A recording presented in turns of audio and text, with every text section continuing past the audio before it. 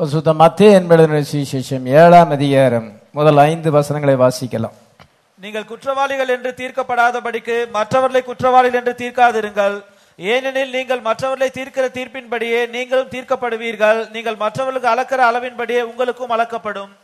நீ உன் கண்ணில் இருக்கிற உத்திரத்தை உணராமல் உன் சகோதரன் கண்ணில் இருக்கிற துரும்பை பார்க்கிறது என்ன? இதோ உன் கண்ணில் உத்திரம் இருக்கையில் உன் சகோதரனை நோக்கி நான் உன் கண்ணில் இருக்கும் துரும்பை எடுத்து போடட்டும் என்று நீ சொல்வதெப்படி? மாயக்காரனே, முன்பு உன் கண்ணில் இருக்கிற உத்திரத்தை எடுத்து போடு, பின்பு உன் சகோதரன் கண்ணில் இருக்கிற துரும்பை எடுத்து போட வகை பார்ப்பாய். கர்த்தராகிய இயேசு கிறிஸ்து மலை பிரசங்கத்திலே இதை சொல்லுகிறார். சுமார் 5000 பேர் அவங்க வந்திருக்கிறாங்க. இயேசு மலையில இருந்து அவர்களுக்கு அதை போதிக்கிறார். மத்தேயு 5ஆம் அதிகாரம் 6ஆம் அதிகாரம் 7ஆம் அதிகாரம் சர்மன் ஆன் த மவுண்ட் என்று சொல்லப்படுகிறது. மலையிலே அவர் பிரசங்கம் பண்ணது சர்மன் ஆன் த மவுண்ட். அதனால அந்த 3 அதிகாரங்களும் மிக முக்கியமான அதிகாரம். இயேசு கிறிஸ்துனுடைய டீச்சிங் அந்த 3 அதிகாரங்களும் இருக்கிறது. ஒரு வசனத்தையும் நம்ம ஒதுக்க முடியாது.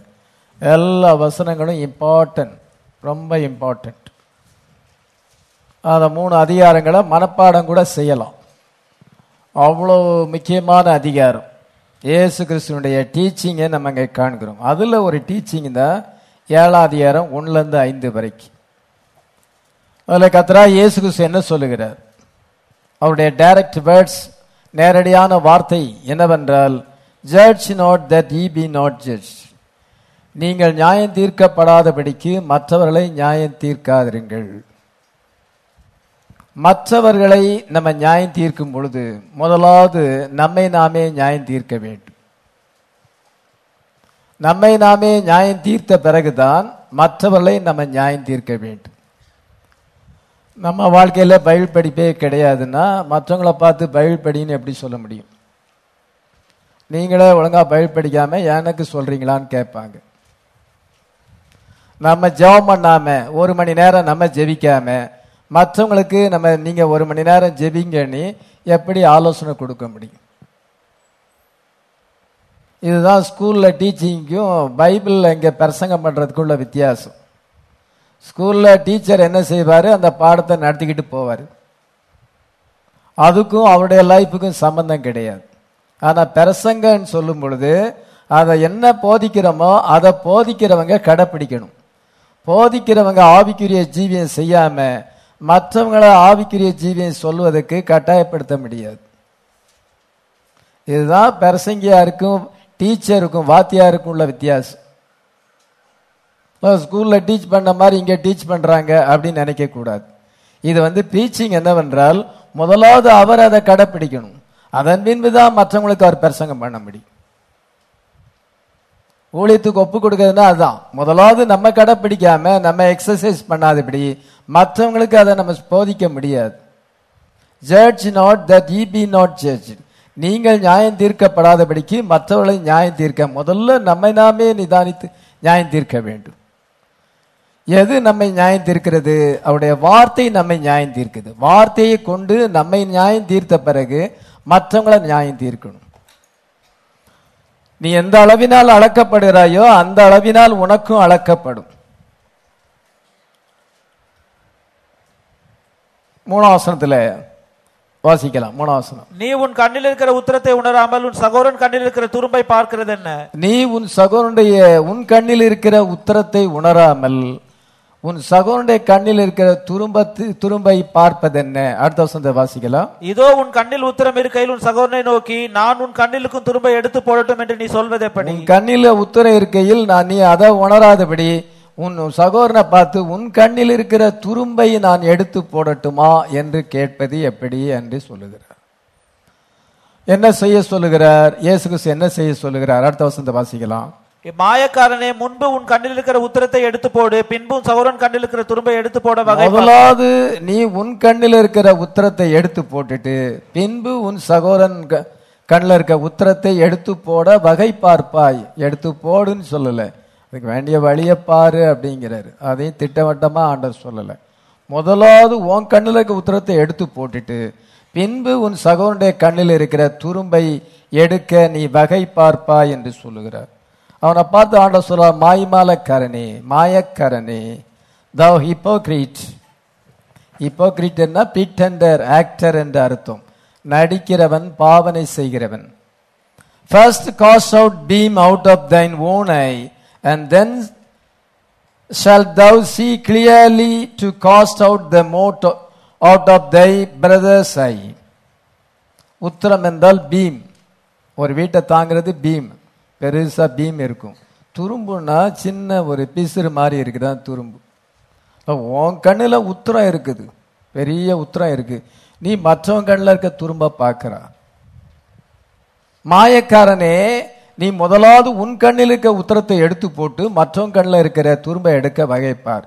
இது பாஸ்டருக்கு மட்டும் கிடையாது, எல்லாருக்கும் தான் ஆண்டவர் சொல்றார். பிரசங்கம் பண்றவங்களுக்கு மட்டும் கிடையாது, எல்லாருக்கும், எல்லா விசுவாசிக்கும் சொல்லப்படுது. உன் கண்ணில் இருக்க உத்தரத்தை நீ பார்த்து அதை எடுத்து போட்டுட்டு மற்றவன் கண்ணில் இருக்க துரும்ப பாரு. அதில் குறை சொல்றது ரொம்ப ஈஸி, மற்றவங்களை குறை சொல்றது. ஆனா நம்ம குறைய ஒத்துக்கிறது கிடையாது. நாமே நிதானித்து அறிவதில்லை. எல்லாரும் இல்லை, ஒரு சிலர். எல்லாரையும் சொல்லலை. என்னைக்குமே குறை சொல்லும் பொழுது எல்லாரையும் சொல்லலை. நெகட்டிவா பேசும் பொழுது ஒரு சிலருக்காகத்தான் சொல்றோம். ஒரு சிலரை நம்ம பார்க்கும் பொழுது அவங்க கண்ணுல உத்தரம் இருக்கிறது, அதை பற்றி கொஞ்சம் கூட யோசிப்பதில்லை. மற்றவங்க கண்ணுல இருக்க துரும்ப பார்க்கறது. அவங்கள மைக்ரோஸ்கோப் வச்சு பார்த்து அவங்கள அவங்ககிட்ட இருக்க சின்ன தப்பை பெருசா காமிக்கிறது. இது மனுஷனுடைய ஹேபிட்டா இருக்கிறது. நம்ம கண்ணில் இருக்க உத்தரத்தை எடுத்து போட்டுட்டு அவங்க கண்ணில் இருக்கிறத பார்க்கலாம். நம்ம எப்படி இருக்கோம், நம்ம ஃபேமிலி எப்படி இருக்கிறது, அதை முதல்ல பார்த்துட்டு அதுக்கு பிறகு நம்ம பேசலாம். அப்படி நம்மகிட்ட உத்தரம் இருந்தா மற்றவங்க கண்ணில் இருக்க துரும்ப பார்க்க கூடாது. நம்ம உத்தரத்தை எடுத்து போட முடியலன்னா மற்றவங்க கண்ணில் இருக்க துரும்ப பார்க்காத. அப்படி பார்த்தனா ஆண்டவர் நம்மளை பார்த்து மாயக்காரனே என்று சொல்லுகிறார், பாவன விசுவாசியா இருக்கிறோம் என்று சொல்லுகிறார். பாத்தீங்களா? இவ்விதமாக இயேசு கிறிஸ்து டீச்சிங் கொடுத்திருக்கிறார். இது ஒன் ஆஃப் த டீச்சிங். யாருக்கு இந்த பைபிள் எழுதப்பட்டிருக்கிறது? கடைசி காலத்துல வாழுகிற மனவாட்டிக்கு எழுதப்பட்டிருக்கிறது. ஆமே, உங்களுக்கும் எனக்கும் ஆண்டவர் இதை எழுதி வச்சிருக்கிறார். நம்ம இந்த கடைசி காலத்திலே ஜாக்கிரதையா இருக்க வேண்டும். நம்மை நாமே நிதானித்து பார்த்தால் நம்ம நியாயம் தீர்க்கப்பட மாட்டோம். நாமளே யோசித்து பார்த்து நம்ம இடத்துல என்ன குறை இருக்கிறது யோசித்து பார்த்து நம்ம ஒப்பு கொடுத்தால் நம்ம மனம் திரும்ப மாட்டோம். நம்ம நியாயம் தீர்க்கப்பட மாட்டோம். நம்ம ஜெபத்தினுடைய ஒரு பகுதி. நீங்க உண்மையாவே தேவனோடு கான்டாக்ட் பண்ணிட்டீங்கன்னா, நீங்க ஜெபத்துல ஆண்டவருக்கும் உங்களுக்கும் கனெக்ஷன் கிடைச்சிட்டு, எப்படி இந்த செல்போன் கனெக்ஷன் கிடைச்ச மாதிரி நமக்கு கிடைச்சிட்டுனா, உங்களுடைய ஆவி என்ன செய்யும் என்றால் உங்களுடைய வாழ்க்கையை ஆராய்ச்சி பண்ணும். ஆராய்ச்சி பண்ணி உங்கள்கிட்ட என்ன பேட் ஸ்வாபங்கள் இருக்கிறது, என்ன தவறுகள் இருக்கிறது என்பதை ஆவியானவர் உணர்த்துவார். நம்ம உண்மையிலே தேவனுக்கும் நமக்கும் கனெக்ஷன் கிடைச்சா அப்படிதான் நடக்கும். உடனே நம்ம குறைகளெல்லாம் நம்ம அறிக்கை செய்து ஆண்டவர்கிட்ட நமக்கு திவ்ய ஸ்வாபங்கள் வேணும்னு கேட்போம். நான் அப்படிதான் செய்யறேன். அது உனக்கு கான்டாக்ட் கிடைச்சிட்டுனா உடனே நம்மை நாமே நிதானித்து பார்ப்போம். அப்படி நிதானித்து பார்க்கவங்க மெக்கானிக்கலா பிரேயர் பண்றாங்க. அப்படி உங்க ஜெபத்துல உங்களுக்கு அந்த இதே உங்களுக்கு இல்லையா, வாழ்க்கையில அந்த மாதிரி ஒரு அனுபவமே இல்லைன்னா நீங்க மெக்கானிக்கலா ஜெபிக்கிறீங்க. வழக்கமா ஜெபிக்க மாதிரி நீங்க பிரேயரை வழக்கமா ஜெபிக்கிற மாதிரி ஜெபிக்கல, ஒழிய உண்மையா உணர்ந்து ஜெபிக்கல. அதனால உண்மை நம்ம தேவ பிரசன்னத்துக்குள்ள நம்ம போயிட்டாலே உடனே நம்முடைய குறைகள் எல்லாம் நமக்கு தெரியும். அப்படி ஒருத்தர் ஜெபத்துல அது இல்லவே இல்லைன்னா அவங்களுக்கு அவங்க ஜெபம் அந்த பரிசையை ஜெபிச்ச மாதிரி நீண்ட ஜெபம் பண்ணிட்டு இருக்காங்க. அவங்க எப்படி வந்தாங்களோ அப்படிதான் போவாங்க. ஆனா ஆயக்காரன் தேவ சமூகத்தில் வரும் பொழுது அவனுக்கு உணர்வு ஏற்பட்டது. இதோ நான் பாவியான மனுஷன் என்று அவன் உணர்வு ஏற்பட்ட பொழுது அவன் தேவாலயத்துக்குள்ள பிரவேசிக்கிறதுக்கு அவன் பாத்திரவான் இல்லை என்று நினைத்து தேவாலயத்துக்கு வெளியே நின்று மார்பிலே அடித்து, ஆண்டவரே பாவியாகிய என்மேல் கிருபையாயிரும், Lord have mercy upon me a sinner என்று அவன் அவிதமான உணர்வு வரும் பொழுது அவன் போகும் பொழுது நீதிமானாக்கப்பட்டவனாக போனான். அதே போல ஏசாயா தீர்க்கதரிசி சிறு வயதிலிருந்து கர்த்தருக்கு பிரியமா ஜீவிக்கிறான். ராஜா அவனை ஆதரிக்கிறான். உசியா ராஜா அவனை ஆதரிக்கிறான். அவன் உசியா ராஜா மரிச்ச பின்பு அவன் அவனுக்கு ஆதரவு கொடுக்கிறதுக்கு ராஜா இல்லை, இத கர்த்தரை தான் விசுவாசிக்க வேண்டும். இப்பொழுது அவன் தேவாலயத்துக்குள்ள பிரவேசிக்கிறான். ஏசாயா 6ஆம் அதிகாரம் முதல் சில வசனங்கள்ல வாசிக்கிறோம். அப்படி பிரவேசித்த உடனே அவன் என்ன செய்யறானாலும் அவனுக்கு அந்த காட்சியை காண்கிறான். தேவன் சிங்காசனத்துல இருக்கிறார், ஜட்ஜா இருக்கிறார், அவர் கிங்கா இருக்கிறார். சேராபீன்கள் இதோ இஸ்ரவேலின் தேவனாய கர்த்தர் பரிசுத்தர் பரிசுத்தர் என்று அவர்கள் அவிதமாக ஓய்வில்லாமல் சொல்லிக் கொண்டிருக்கிறார்கள். அவிதமாய் சொல்லிக் கொண்டிருக்கும் பொழுது அவனுக்கு என்னன்னா ஒரு உணர்வு, ஐயோ அதமானேன், நான் அசுத்த உதடுள்ள மனுஷன், அசுத்த உதடுள்ள ஜனங்கள் மத்தியிலே வாசம் பண்ணுகிறேன். அப்படியான ஒரு என்ன என்றால் தன்னைத்தானே நிதானித்து பார்க்கிறான். இயேசு கிறிஸ்து அந்த டீச்சிங் தான் கொடுக்கிறார். Judge not that ye be not judged. நீங்கள் நியாயம் தீர்க்கப்படாதபடிக்கு நீங்கள் மற்றவர்களை நியாயம் தீர்க்காருங்க, உங்களை நீங்களே நியாயம் தீர்க்க. ஏசாயா நியாயம் தீர்க்கிறான், தன்னைத்தானே நியாயம் தீர்க்கிறான். தன்னைத்தானே நியாயம் தீர்க்கும் பொழுது அவனுடைய மனசு என்ன சொல்லுகிறது? நீ அசுத்த உதடு உள்ள மனுஷன், a man with unclean lips. அசுத்த உதடு உள்ள ஜனங்கள் மத்தியிலே நீ வாசம் பண்ணுகிறாய், ஐயோ நான் அதமானேன் என்று சொல்லி அவன் அவிதமான உணர்வு வரும் பொழுது சேராபீன்களில் ஒருவன் பலிபீடத்தில் உள்ள அக்னி தழலை கொண்டு வந்து அவன் நாவை தொட்ட பின்பு, இதனாலே நீ பரிசுத்தமானாய், யூ ஆர் சாங்டிஃபைடு, நீ பரிசுத்தமானாய், இப்பொழுது நீ அவருடைய வார்த்தையை சொல்ல வேண்டும். யாரை அனுப்புவேன், யார் எமது காரியமாக போவான், என்னை அனுப்பும் ஆண்டவரே நான் போகிறேன் என்று சொல்லி அவன் ஊழியத்துக்கு தன்னை பிரதிஷ்டை செய்கிறதை நம்ம வாசிக்கிறோம். அதனால என்ன நம்ம இதுல தெரியுது, தேவனுடைய பிரசன்னத்துக்குள்ளாக வரும் பொழுது அவங்க ரியலைஸ் பண்றாங்க, தங்களை தாங்களே ரியலைஸ் பண்றாங்க. இதுதான் இன்றைக்கு தேவை. இயேசு கிறிஸ்து நமக்கு இந்த டீச்சிங் கொடுத்திருக்கிறார். நம்ம ஜெபம் பண்ண முட்டி போட்டு கொஞ்ச நேரம் அந்த கனெக்ஷன் கிடைக்கும். முதல்ல உடனே கனெக்ஷன் கிடைக்காது. கொஞ்ச நேரம் நம்ம ஆண்டவருக்கு ஸ்தோத்திரம் பண்ணி நன்றி செலுத்தி அவங்க நம்ம அவங்க துதித்து கொண்டு இருக்கும் பொழுது நமக்கு கனெக்ஷன் கிடைச்சிடும். கனெக்ஷன் கிடைச்சோன்னு ஆண்டவர் முதல்ல நம்ம கூட பேசுவார். நம்முடைய லைஃப் என்ன, இப்போ பிரசன்ட் கண்டிஷன் என்ன, உன்னுடைய சோலுடைய பிரசன்ட் கண்டிஷன் என்ன என்பதை காண்பிக்கும் பொழுது இது அவங்க என்ன செய்வாங்கன்னா அதை ஒப்புரவாகாங்க தேவனோடு. அப்பொழுது அவங்க லைஃப் நீதிமானாக்கப்படுவாங்க. போகும் பொழுது அவங்க நீதிமானாக்கணும். சிலர் வாழ்க்கையில புத்திய மாத்துறதே இல்லையே, அவங்க வாழ்க்கையில இருக்க பொய் அவங்களுக்கு தெரியல, அவங்க வாழ்க்கையில இருக்க ஏமாத்து அவங்களுக்கு தெரியல, வார்த்தைக்கு அப்பாற்பட்ட காரியமே அவங்களுக்கு தெரியல. என்னைக்காவது ஒரு நாள் அதுக்காக ஜெபிப்பாங்களா, ஜெபிக்க மாதிரி எனக்கு தெரியல. அப்படி வாழ்க்கை மாறவே செய்யாது, கடைசி வரைக்கும் மாறாது. ஜெபம் பண்ணலாம், ஜெபம் பண்ணும். எவ்வளவு நேரம் ஜெபம் பண்ண? 1 மணி நேரம் ஜெபம் பண்ணும். ஒன்றும் ஏன் சேஞ்ச் ஆகல? நேச்சர் மாறல, அதை அறிக்கை செய்யல, அந்த உணர்வு இல்லை. அதான் நம்ம செய்தியில அதிகமா பிரசங்கம் பண்றது இல்லை. இன்னைக்கு நான் அதை பிரசங்கம் பண்றேன்.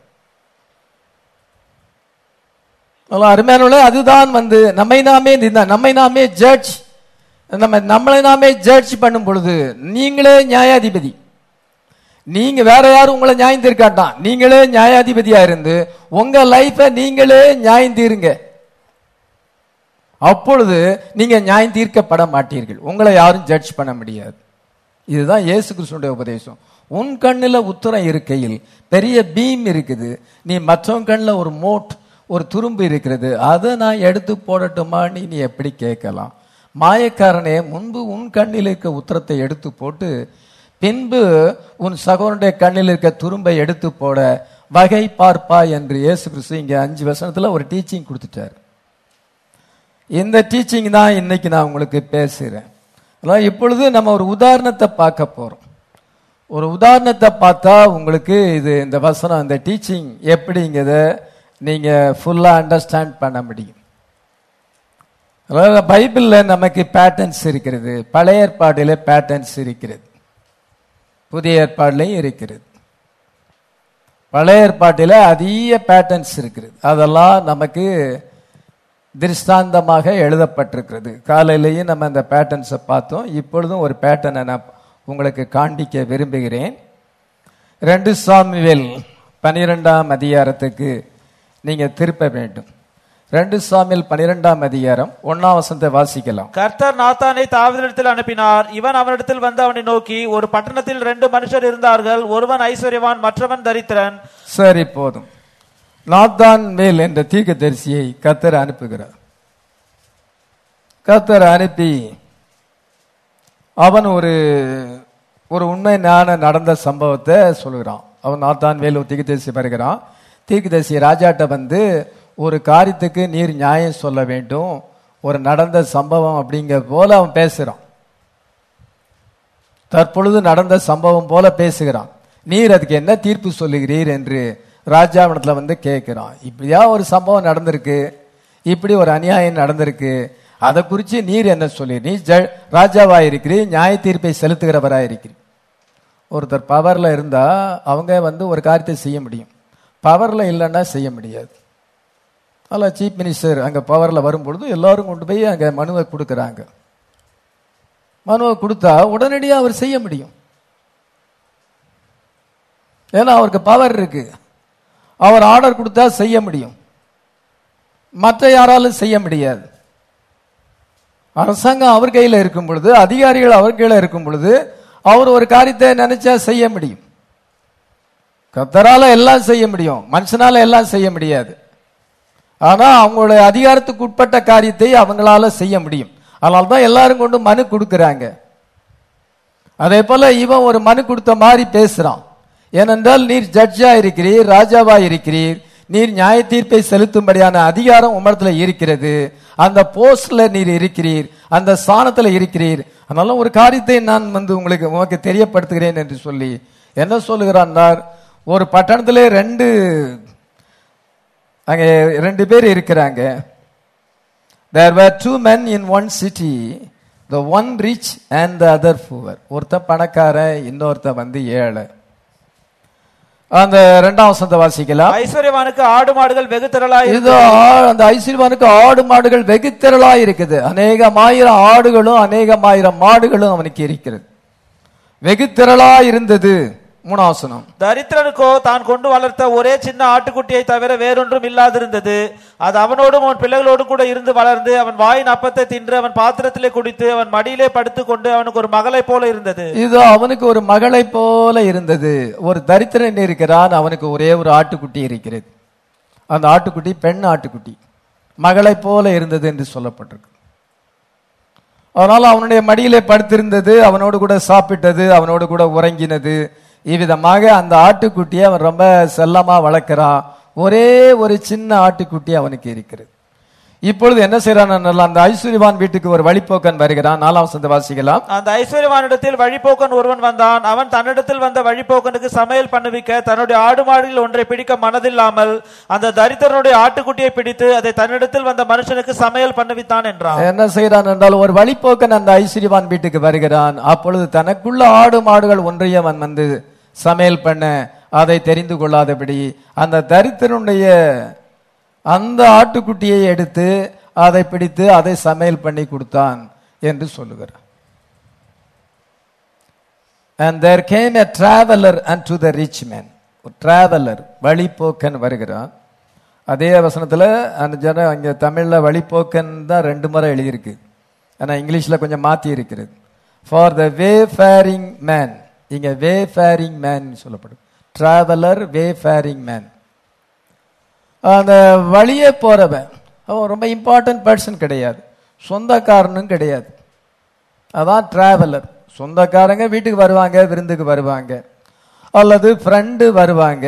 இது ஃப்ரெண்டும் கிடையாது, இது வந்து சொந்தக்கார ரிலேஷனும் கிடையாது. வழிபோக்க வழியா போற வழி ரோட்ல போறவன் டிராவலர், a wayfarer man. தன் வழியே தன் சொந்த வழியே போகிறவன் அவன் ஒரு வழிபோக்கன் என்று தமிழ்ல போட்டப்பட்டிருக்கு. அந்த இஸ்ரீ என்ன செய்வாள் என்றால், அந்த மூடமான இஸ்ரீ அவள் வந்து தங்கள் வழியே நேரா நோக்கி போக்குறவளை பார்த்து நீங்க இங்க வாங்க திருட்டு தண்ணீர் தித்திக்கும் என்று அவள் சொல்லுவாள் என்று நீதிமொழியில போட்டு வழிபோக்கர்களை பார்க்கிறாள்.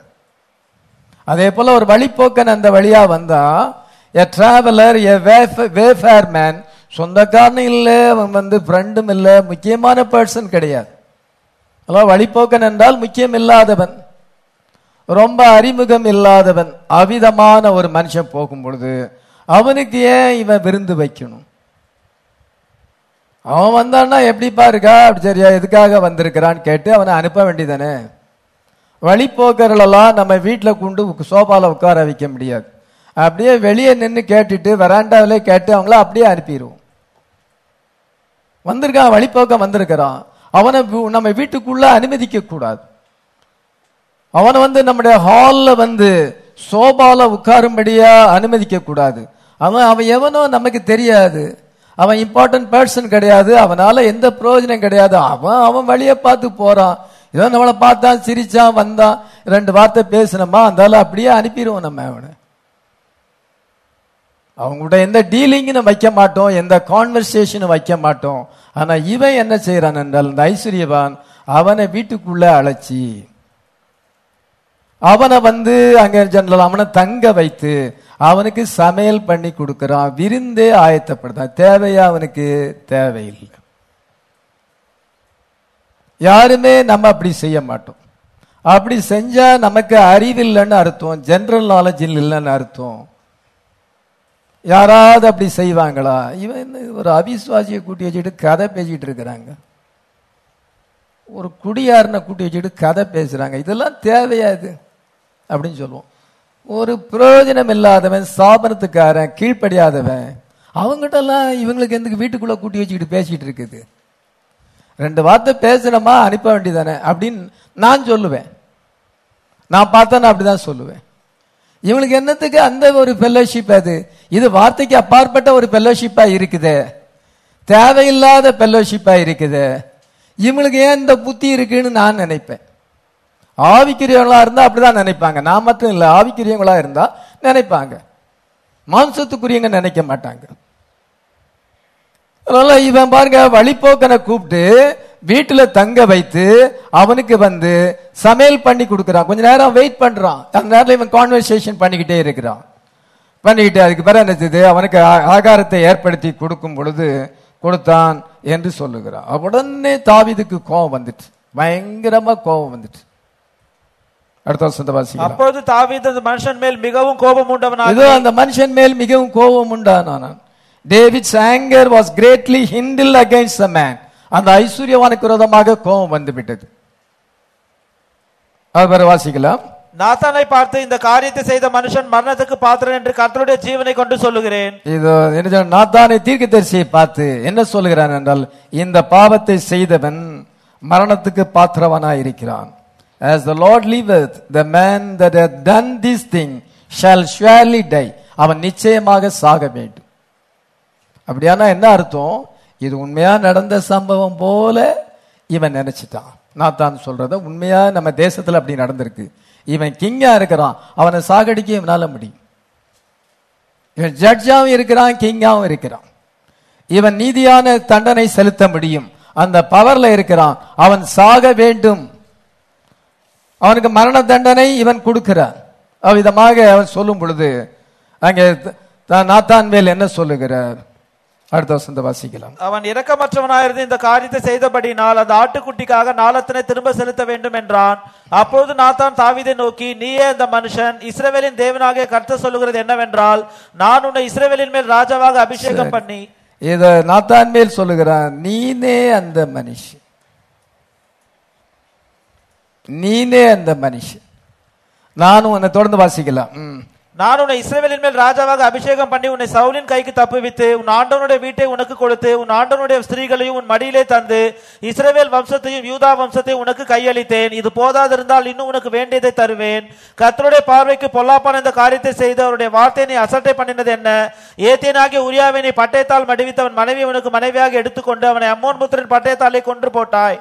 இப்பொழுதும் நீ என்னை அசட்டை பண்ணி ஏத்தேனாகிய உரியாவின் மனைவி உனக்கு மனைவியாக எடுத்துக்கொண்டபடினால் பட்டயம் என்றைக்கு உன் வீட்டை விட்டு சரி, போதும். தொடர்ந்து நாத்தான் மேல் பேசுகிறார், நீனே அந்த மனுஷன்.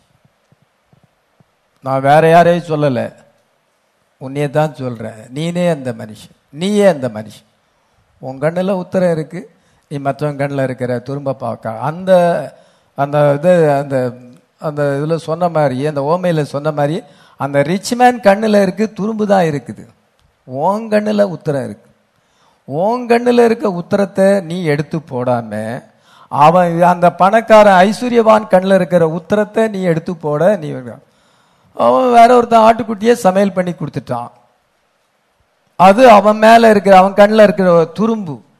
நீ உன் கண்ணில் உத்தரம் வச்சிருக்க. நீ ரியலா என்ன செஞ்சிருக்கிற? ஏத்தியனாகிய உரியாவை கொன்று அவன் மனைவியாகிய பத்சேபாளை நீ எடுத்திருக்கிறாய். இது பெரிய பாவம். உன் கண்ணில் உத்தரம் இருக்கு. நீ எப்படி மற்றவங்களை நியாயம் தீர்க்கிறது? இதுதான் கிறிஸ்டியானிட்டியில பெரிய தொல்லையே தான். சொல்ல போனா நம்ம பிள்ளைகளை சரியா வளர்க்காம மற்றவங்க பிள்ளைகளை சொல்ல முடியாது. இதுக்கு தான் பிள்ளைகள் பெற்றோருக்கு கீழ்ப்படியணும். பிள்ளைகள் பெற்றோருக்கு கீழ்ப்படியலைன்னா அவங்க அம்மா அப்பாவுக்கு வெக்கத்தை உடுத்துவாங்க. நம்ம ஒலிமிக வாசலிலே நாணம் அடைய வேண்டியதாக இருக்கும். நம்முடைய பிள்ளைகள் நல்ல பிள்ளைகளாக இருந்தால் தாய் தப்பன்மார்கள் ஒலிமிக வாசலில் நாணம் அடையாமல் சத்துருக்களோடு பேச முடியும், மற்றவங்களை குற்றப்படுத்த முடியும். நம்ம பிள்ளைகள் சீர்கட்டு இருந்த வாலவைதின் குமாரர் பலவான் கையில் உள்ள அம்புகளுக்கு ஒப்பாயிருக்கிறார்கள். அவைகளால் தன் அம்புரா துணியை நிரப்பின புருஷன் பாக்கியவான். அவர்கள் நாணம் அடையாமல் ஒலிமிக வாசலிலே சத்துருக்களோடு பேசுவார்கள். நம்ம அநேக மக்கள் நிறைந்த உலகத்தில் ஜீவிக்கிறோம். நம்ம ஃபேமிலி, நம்ம மனைவி, பிள்ளைகள் எல்லாம் ஆவிக்குரிய பிரமா இருந்தா, கத்தரை நல்லா தேடுனா நம்ம மற்றவங்ககிட்ட தைரியமாய் போய் நிக்கலாம். நம்ம குடும்பம் நம்ம சரிப்படாம, நம்ம வாழ்க்கை சீர்திருந்தாம, நம்ம மற்றவங்க மத்தியில வெக்கப்படணும். ஒலிமிக வாசலில் வெக்கப்படணும். அதனால நம்முடைய பிள்ளைகள்லாம் ஆரோஸா இருக்கிறாங்க. அம்புரா துணின்னா அவன் ஆரோஸ் எல்லாம் இந்த ஷோல்டர் பேக்ல போட்ட மாதிரி பின்னால போட்டிருப்பான். ஒவ்வொரு அம்பா அவன் டார்கெட் பண்ணும் பொழுது என்ன எதை குறி பார்க்கிறானோ அதை கரெக்டா அடிக்கணும். இந்த பையன் டாக்டரா வரணும், இவன் இன்ஜினியரா வரணும் அப்படின்னு அவங்க அவங்க அம்பை வச்சிருப்பாங்க. இந்த பிள்ளை அப்படி இருக்கணும். அது டார்கெட்டை ஹிட் பண்ணுனா அவங்க நாணம் அடையாமல் ஒளிமிக வாசலில் பேசுவார். பிள்ளைகள் ஒன்றும் படிப்பு சரியில்லை, படிப்பு தான் சரியில்லை, நல்ல புத்தியாவது இருக்குதா, அதுவும் இல்லை, மனம் திரும்பல, ஆவிக்கிரி பிரமாவும் இல்லை, வெக்கப்பட வேண்டியதாகி வரும். நம்ம கண்ணில் உத்தரம் இருக்கும் பொழுது மற்றவங்க கண்ணில் இருக்க துரும்ப பார்க்க முடியாது. நம்ம லைஃப் சரியில்லாதபடி நம்ம இன்னொருத்தர் லைஃபை பார்க்க முடியாது. இதுதான் நம்ம மெசேஜில் ப்ராப்ளமே. இதுதான் எல்லாருக்கும் ப்ராப்ளம். இதுதான் நம்ம சரி பண்ணாமல் மற்றவங்களை பற்றி பேச முடியாது. இதனாலதான் நம்ம ரொம்ப ஜாக்கிரதையா இருக்க வேண்டியதா இருக்கு. இந்த கடைசி காலத்துல நம்ம ஜாக்கிரதையா இருக்க வேண்டியதா இருக்கு. நம்ம சரிப்படுத்தணும். நம்முடைய ஆத்மாவை சரி பண்ணாத பட்சத்துல மற்றவங்களுக்கு ஆலோசனை கொடுக்க முடியாது, அல்லது மற்றவங்களை நம்ம கமெண்ட் பண்ண முடியாது. நம்ம ஃபேமிலி எல்லாரும் ஆவிக்குரிய பரமா இருக்கணும். பெரிய பணக்காரங்களா இருக்கணும்னு அவசியம் இல்லை. நம்ம பிள்ளைகள் அவங்கவுங்க காரியத்தை பார்த்துக்கிட்டு நல்ல மாதிரி ஆண்டவரை தேடினாலே அதே போதும். அப்படி இல்லாதபடி நம்ம இன்னொருத்தருடைய ஃபேமிலியை நம்ம குறை சொல்ல முடியாது. இதுதான் இங்க பாயிண்ட், சிக்கலே அதுதான். அப்படி செய்வோம் என்றால் நம்ம பேர் கிறிஸ்தவர்களாக இருப்போம், நம்ம மாயக்காரர்களாக இருப்போம். மாயக்காரனே, முன்பு உன் கண்ணில் இருக்க உத்தரத்தை எடுத்து போட்டு பின்பு அவன் உன் சகோதரனுடைய கண்ணில் இருக்க உத்தரத்தை அங்க துரும்பை எடுத்து போட வகை பார்ப்பாய். இவன் கண்ணுல உத்தரம் இருக்கு, தாவீது கண்ணுல. ஆனால் அவன் அந்த ஐஸ்வர்யவான், நான் தான் சொல்ற அந்த ஸ்டோரியில இருக்கிற ஐஸ்வர்யவான் கண்ணில் துரும்பு தான் இருக்கு. அவன் ஆட்டுக்குட்டியை சமையல் பண்ணி கொடுத்தது ஒரு துரும்பு தான். நீ உன் கண்ணில் இருக்க உத்தரத்தை நீ உணராதபடி அவன் கண்ணில் இருக்க அவன் நிச்சயமாகவே அவன் சாக வேண்டும் என்று நீ அவனை தீர்க்கும் பொழுது அது எப்படி இருக்கிறது என்றால் நீ மாயக்காரனாய் இருக்கிறாய். You are a hypocrite. நீ ஒரு பாவன விசுவாசி என்று இங்க நாத்தான் தீர்க்கதரிசி சொல்லுகிறார். நம்ம என்னைக்குமே நியாய தீர்ப்பு செய்தால் justice according to the word of God, தேவனுடைய வார்த்தையின்படி நம்ம நியாயம் தீர்க்கணும். ஒரு வீட்டில் மனைவி பிள்ளைகள் இருக்கிறாங்க, மருமக்கள் மாதிரி இருக்கிறாங்க, எல்லாம் தான் ஒருத்தர் வார்த்தையின்படி ஜீவிச்சா அவங்க மற்றவங்களை கரெக்ட் பண்ண முடியும். அது நம்மளை விட பெரியவங்களா இருந்தாலும் சொல்ல வேண்டிய விதமா, பைபிள்ல நமக்கு இப்படி போடலையே, நம்ம மெசேஜ் அப்படி சொல்லலையே, நம்ம இப்படிதானே சொல்லுதுன்னு நம்ம சொல்லலாம். ஒரு பெண் ஒரு குடும்பத்துக்கு வருகிறது என்றால் அந்த பொண்ணு ஆவிக்குரிய பிரமா இருந்தா அந்த குடும்பத்தார்கிட்ட இருக்க குறைகளை சொல்லலாம். அவங்களே ஆவிக்குரிய பிரமா இல்லைன்னா எப்படி சொல்ல முடியும்? ஒரு குடும்ப தலைவர் ஆவிக்குரிய பிரமா இருந்தால் தன் குடும்பத்தை கரெக்ட் பண்ண முடியும், அந்த வார்த்தையின்படி கரெக்ட் பண்ண முடியும். அவரே ஆவிக்குரிய பிரமா இல்லைன்னா தீய சுவாபம் இருந்துச்சுன்னா எப்படி அது சரி வரும்? சமாதானம் இருக்காது, ஒருமனை இருக்காது, ஆசீர்வாதம் வராது. நம்ம முதல்ல சரி பண்ணிக்கிட்டா மற்றவங்களை சரி பண்ணலாம். அதுதான் நான் சொல்ற உபதேசம். நாமே சரி பண்ணாதனால தான் மற்றவங்களை நம்ம குறை சொல்லும் பொழுது உடனே அவங்க நம்மளை பார்க்குறாங்க. உன் கண்ணில் உத்தரம் இருக்கு, ஒன்றே விதமான தீய சுவாமெல்லாம் இருக்குது, நீ ஒரே அவங்களே குறை சொல்லிட்டு உன் கண்ணில் உத்தரம் இருக்குது, அவங்க கண்ணில் துரும்பு தான் இருக்குது. உன்னுடைய கண்ணில் இருக்க உத்தரத்தை முதல்ல எடுத்து போடு, உன் சுபாவத்தை மாற்று, அதுக்கு பிறகு அவங்க சுபாவத்தை மாத்த பாரு. இதுதான் நமக்கு தேவனுடைய வார்த்தை சொல்லுகிறது. David's beam and the rich man's mote, இதுதான் பிரசங்க தலைப்பு. டேவிட்டுடைய கண்ணுல உத்தரம் இருக்கிறது, அந்த ஐஸ்வர்யவான் கண்ணுல துரும்பு இருக்கிறது. இவன் தன்னுடைய உத்தரத்தை உணவாதபடி அவன் என்ன செய்கிறான் என்றால் அந்த ஐஸ்வர்யவான் கண்ணில் இருக்க துரும்ப எடுத்து போட இவன் வகை பார்க்கிறான். அதான் நம்ம செய்யக்கூடாது. நம்ம இன்னைக்கு அனாயிண்டட் பிரைடா இருக்கிறோம். அனாயிண்டிங் ஆஃப் த மெசேஜ், நமக்கு இந்த மெசேஜ் நமக்கு அனாயிண்டிங்கை கொண்டு வருது. கிங் டேவிட் சாமுவேல் தீர்க்கதரிசியினாலே அபிஷேகம் பண்ணப்பட்டவன், தேவனால் தெரிந்து கொள்ளப்பட்டவன். அவனுடைய வாழ்க்கையில காலிங், முதல்ல எலெக்ஷன். தேவன் உலக தோற்றத்துக்கு முன்னாக தாவீதை தெரிந்து கொண்டார். பின்பு ஆடுகளின் பின்னே போய்கொண்டிருந்த தாவீதை அழைத்தார், காலிங். அதன் பின்பு என்ன செய்ய என்றால் அனாயிண்டிங். சாமுவேல் தீர்க்கதரிசி 16ஆம் அதிகாரத்தில் அவனை அனாயிண்ட் பண்ணுகிறார். Election, calling, anointing. அதுக்கு பிறகு அவன் பிளேஸ் பண்ணப்படுறான், பிளேசிங். ஆண்டவர் அவனை சிங்காசனத்தில் கொண்டு வைக்கிறார். 4 ஸ்டேஜ் வந்துட்டான்.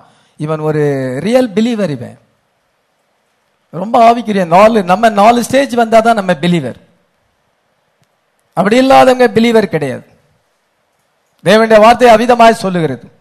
இவங்க சபைக்கு ரொம்ப காலம் வந்துட்டாங்க, அதனால இவங்களுக்கு சப்போர்ட் பண்ணி பேசணும், அப்படி கிடையாது. எலெக்ஷன் இருக்கா, உனக்கு காலிங் இருக்கா, அனாயிண்டிங் இருக்கா, உனக்கு பேசிங் இருக்கா, ஆண்டவர் அதுதான் பார்ப்பாரு, நானும் அதுதான் பார்ப்பேன். ரொம்ப கால சீனியர் பிலீவர், அவங்க புதுசா வந்திருக்கிறாங்க, அந்த இதெல்லாம் உலகப்பரமான பேச்சு, அரசியல்வாதிகள் பேசுற பேச்சு. நம்ம பொலிட்டீஷியன் கிடையாது. நம்ம தேவனுடைய வார்த்தையை கொண்டு பார்க்கிறோம். இவங்க உண்மையில ஆவிக்குரியவங்களா? இந்த 4 ஸ்டேஜ் வந்திருக்கிறாங்களா? தாவீது 4 ஸ்டேஜ் வந்துட்டான். அவன் பிளேஸ் பண்ணப்பட்டிருக்கான், ராஜாவுங்க ஸ்தானத்தில் பிளேஸ் பண்ணப்பட்டிருக்கிறான். பிளேசிங். நம்ம கிறிஸ்துவின் சரீரமாகிய சபையில பிளேஸ் பண்ணப்பட்டிருக்கோம். நம்முடைய பேரை நம்ம கண்டுவிட்டோம். நம்முடைய பேர் ஆட்டுக்குட்டியாண்ட ஜீவ புஸ்தகத்தில் இருக்கிறது. அந்த ஸ்டேஜ்லாம் வந்த பிறகுதான் இந்த மிஸ்டேக் நடக்கு. அதனால பாருங்க, அவன் அவிதமா இருக்கும் பொழுது, ஆவிக்குரியவனாய் இருக்கும் பொழுது இந்த விதமான தவறை செய்ய வேண்டிய அவனுடைய வாழ்க்கையில அவிதமான ஒரு சோதனை வந்தது. இன்னைக்கு மனவாட்டி நம்ம ஆண்டவர் நம்மளை பிளேஸ் பண்ணி இருக்கிறார். ஆமென், ஆமென். நம்ம தீர்க்கதரிசி செய்தினால அனாயிண்ட் பண்ணப்பட்டிருக்கிறோம். வேர்ட் அனாயிண்டிங் நம்ம மேல இருக்கிறது. ப்ராஃபட்டிக் வேர்டு நம்மிடத்துல வந்திருக்கிறது. நம்ம இன்வின்சிபிள் ஆர்மி, ஒருவரையும் எதிர்க்கக்கூடாத சேனையாக இருக்கிறோம். எல்லா விதமான ஸ்தானத்திலையும் நம்ம இன்னைக்கு காணப்படுகிறோம். அப்படி இருக்கும் பொழுதுதான் இந்த மிஸ்டேக் அவனுக்கு வருகிறது. அவன் என்ன சென்றால் ஒரு வழிபோக்கன் அங்கே வருகிறான் என்று பைபிள்ல அங்க வாசிக்கிறோம். நாத்தான் சொல்லுகிறான், அவன் அவன் பணக்காரனா இருக்கிறான். அவனுக்கு வெகு திரளான ஆடு மாடுகள் இருந்தது. அந்த 2ஆம் வசனத்தை வாசிக்கலாம். ஐஸ்வர்யவானுக்கு ஆடு மாடுகள் வெகு திரளா இருந்தது. இது ஐஸ்வர்யவான் இந்த தாவீது தான். அவன் வெகு திரளான ஆடு மாடுகள் இருந்துச்சுன்னா அவனுக்கு அநேக மனைவிகளை விவாகம் செய்திருந்தான். பழைய ஏற்பாடுல polygamy is allowed, polygamy is permissible. பழைய ஏற்பாடுல பலதார விவாகம் உண்டு. இன்னைக்கு முஸ்லிம்கள் சில மனைவிகளை அவங்க விவாகம் செய்யறதுக்கு அந்த மதத்துல அனுமதி உண்டு. அதெல்லாம் முஸ்லிம்கள் 2-3 மனைவிகளை விவாகம் செய்வார்கள். எல்லாரும் செய்ய மாட்டாங்க, ஒரு சிலர் அவிதமாக செய்வாங்க. மதத்தில் அது தப்பு கிடையாது. அதே போல இஸ்ரவேல் ஜனங்கள் எல்லாரும் பல மனைவிகளை விவாகம் செய்தாங்கன்னு பைபிள்ல இல்லை. ஈசாக்கு அவிதமாக செய்த மாதிரி நான் வாசிக்கல. ஆனா அநேக பசுத்தவான்கள் நிறைய மனைவிகளை விவாகம் செய்திருக்கிறாங்க. அங்க அதே போல தாவீதும் நிறைய மனைவிகளை விவாகம் செய்திருக்காங்க. அது ஓல்ட் டெஸ்டமென்ட் அது பெர்மிசபிள். ஆண்டவர் அதை அனுமதித்தார். அது தேவனுடைய பரிபூர்ண சித்தம் அல்ல. ஒருவனுக்கு ஒருத்தி என்பதுதான் தேவனுடைய பரிபூர்ண சித்தம். ஆனால் இந்த நேரத்தில் ஆண்டவர் அதை அனுமதித்தார். புதிய ஏற்பாடுல அனுமதிக்கு சித்தம் கிடையாது. அதனால பல மனைவிகளை விவாகம் செய்யக்கூடாது. பாஸ்டர் அங்க அப்படி எழுதியிருக்காது. பழைய ஏற்பாடு, நம்ம பழைய ஏற்பாடுல இல்லை. ஆடு மாடு ரத்தத்தின் கீழே இருந்தாங்க. அவங்க ஆரோனின் ஆசாரிய முறைமைக்கு உட்படுதான். நம்ம மெல்கிசேதேக்கின் ஆசாரிய ஊழியத்துக்கு வந்திருக்கிறோம். நம்ம இயேசுவின் ரத்தத்தின் கீழே இருக்கிறோம். அப்படி இருக்கும் பொழுது அது அங்க ஆண்டவர் அனுமதித்தார். இங்க அது அனுமதி கிடையாது. அதனால ரெண்டுக்கும் வித்தியாசம். சிலர் சும்மா அறிவில்லாம கேள்வி கேட்பாங்க, யோசிக்காம கேள்வி கேட்பாங்க. பழைய ஏற்பாடுல தாவீது விதம் அவனுக்கு வெகு திரளான ஆடு மாடுனா அவனுக்கு நிறைய மனைவிகள் இருந்தார்கள். மறுமனையாட்டிகளும் கான்குபின்ஸும் அவனுக்கு இருந்தாங்க. மறுமனையாட்டிகள்னு சொன்னா அவனுக்கு லீகல் ரைட் கிடையாது. மனைவினா லீகல் ரைட் உண்டு, சொத்துல பாகம் உண்டு. ஆனா இவங்களுக்கு அவ்வளவு லீகல் ரைட் கிடையாது. இவங்களுக்கு சில வெகுமதிகள் கொடுக்கப்படும். அந்த பிள்ளைகளுக்கு பல சன்மானங்கள் வெகுமதிகளை அவர் கொடுக்க முடியும், தாப்பனார் கொடுக்க முடியுமே ஒழிய அவங்க லீகல் ரைட் பண்ண முடியாது. இவ்விதமாக அங்க மனைவிகள் மறுமனையாட்டிகள் இருந்தாங்க. இங்க அப்படி கிடையாது. புதிய ஏற்பாடுல மறுமனையாட்டிகளே கிடையாது. இவ்விதமாக என்ன சொன்னால் ஓல்ட் டெஸ்டமென்ட்க்கு நியூ டெஸ்டமென்ட் வித்தியாசம் தெரியணும். உனக்கு திரளான மாடுகள் இருக்கிறது, அவனுக்கு நிறைய மனைவிகள் இருக்கிறார்கள். சாலமன் இருக்கிறதுலே அதிக மனைவிகளை வாகம் செய்தான். பல தேசத்து பெண்களை வாகம் செய்தான். அவன் மனசு இச்சித்தது எல்லாத்துக்குமே அவன் இடம் கொடுத்தான் அப்படி என்று பைபிள்ல நம்ம வாசிக்கிறோம். அது it is not applicable in new testament. அதை இங்க அப்ளை பண்ண முடியாது. அப்படி இருக்கும் பொழுது கர்த்தர் அங்க நாத்தான் சொல்லுகிறான், அவனுக்கு நிறைய ஆடு மாடுகள் இருக்கும் பொழுது இதோ ஒரு புவர் மேன் இருக்கிறான், அவன் தான் உரியா. அந்த புவர் மேன் உரியா, அவனுக்கு ஒரே ஒரு மனைவி தான். அவனுக்கு அநேக மனைவிகள் கிடையாது, ஒரே ஒரு மனைவி. அது ஒரு இளம் பெண்ணாக இருக்கிறாள். அவன் அந்த ஒரு மனைவியோடு வாசம் பண்ணுகிறான். அவனுக்கு சந்தானம் இல்லை. இவ்விதமாக அவன் தன் மனைவியோடு வாழ்ந்திருக்கிறான். உரியா யார் என்றால் ஏத்தியன் என்று சொல்லப்பட்டிருக்கு. ஏத்தியன் என்றால் ஹிட்டிஸ். ஏத்தியர் என்பது கானானிய ஜாதியில ஒரு ஜாதி. அவன் ஏத்தியர்கள் எல்லாம் ப்ராஸ்லேட் டு இஸ்ரேலைட் ரிலிஜன். அவங்க இஸ்ரேல் மதத்துக்கு மாறி இருக்கிறார்கள். அவன் ஒரு கன்வெர்டட் ஆயிருக்கிறான். அவன் தாவீதுக்கு ஒரு பெரிய போர் வீரனாக இருக்கிறான். முக்கியமான போர் வீரர்கள், சிறந்த போர் வீரர்ல இந்த ஏத்தியனாகிய உரியா ஒருத்தன். He was a mighty man. அவன் ரொம்ப ஒரு பராக்கிரமசாலியாக இருந்தான். அவனுடைய மனைவிதான் பத்சேபாள். பாத்சேபா என்று சொல்லப்படும். பாத் என்றால் ஸ்நானம் பண்ணுவது. பாத்சேபா இதோ அவ்விதமான அவனுடைய மனைவி அவ்விதமான பெயர் உடையவளாக இருந்தாள். இவன் என்ன செய்யறான் என்றால், இந்த ரிச் மேன் ஒரு வழிபோக்கன் வருகிறான், ஒரு டிராவலர் அங்க வருகிறான். அந்த வழிபோக்கன் டிராவலர் தான் என்ன சொன்னா, அவனுடைய மனசுல திடீர்னு அவ்விதமான ஒரு எண்ணம் ஏற்படுகிறது, ஒரு சலனம் ஏற்படுகிறது. அது எப்ப திடீர்னு அவன் மனசுல அப்படி கொண்டு வருகிறது. சாத்தான் அவ்விதமான ஒரு எண்ணத்தை கொண்டு வருகிறான். அதான் வழிபோக்கன். பிரதர் என்ன சொல்லுகிறார், அதை குறித்து என்ன சொல்லுகிறார்? நான் என்னுடைய தோட்டத்திலே மரங்கள் இருக்கிறது. அந்த மரங்களிலே என்ன சென்றால், அந்த தோட்டத்திலே என்ன செய்யும் என்றால், பறவைகள் பறந்து போகும். இந்த என் தோட்டத்துல பறவைகளே பறக்கக்கூடாது, காக்கா பறக்கக்கூடாது, மைனா வரக்கூடாது, குயில் வரக்கூடாது அப்படின்னு நான் தடை பண்ண முடியுமா? தடை பண்ண முடியாது. அது வழக்க அது எல்லா லேண்ட் மேல எல்லார் தோட்டத்து மேலேயும் அது பறந்து போயிட்டே இருக்கும். ஆனா சில பறவைகள் என்ன செய்யும் என்றால், அது கூடு கட்டி மரத்துல கூடு கட்டி அங்க குஞ்சு பொரிக்கும். அவ்விதமாகவும் பறவைகள் இருக்கும். பெண்ணாம் என்ன சொல்லுகிறார் என்றால், அது என்னுடைய தோட்டத்தின் மேல் பறந்து செல்வதை நான் தடை செய்ய முடியாது. ஆனால் என்னுடைய மரத்துல கூடு கட்டினா, நான் என்கிட்ட ரெட்டை குழாய் துப்பாக்கி இருக்கிறது. இந்த ரெட்டை குழாய் துப்பாக்கியை வச்சு அதை ஷூட் பண்ணுவேன், அப்பொழுது அது போய்விடும். அதே போல நம்ம மனுஷனுடைய மனசுல எல்லா எண்ணங்களும் வரதான் செய்யும். அதெல்லாம் பறவைகள், வழிப்போக்கர்கள். அதை நம்மளால ஸ்டாப் பண்ண முடியுமா? ஸ்டாப் பண்ண முடியாது. உங்க மனசுல வர்றது, என் மனசுல வர்றது யாருக்காவது பக்கத்துல இருக்கவங்களுக்கு தெரியுமா? தெரியாது. உங்களுக்கு மாத்திரம்தான் தெரியும். உங்க மனசுல பல எண்ணங்கள் வரலாம், பல எண்ணங்கள் அப்படியே பாஸ் பண்ணலாம். பாஸ் பண்றதை ஸ்டாப் பண்ண முடியுமா?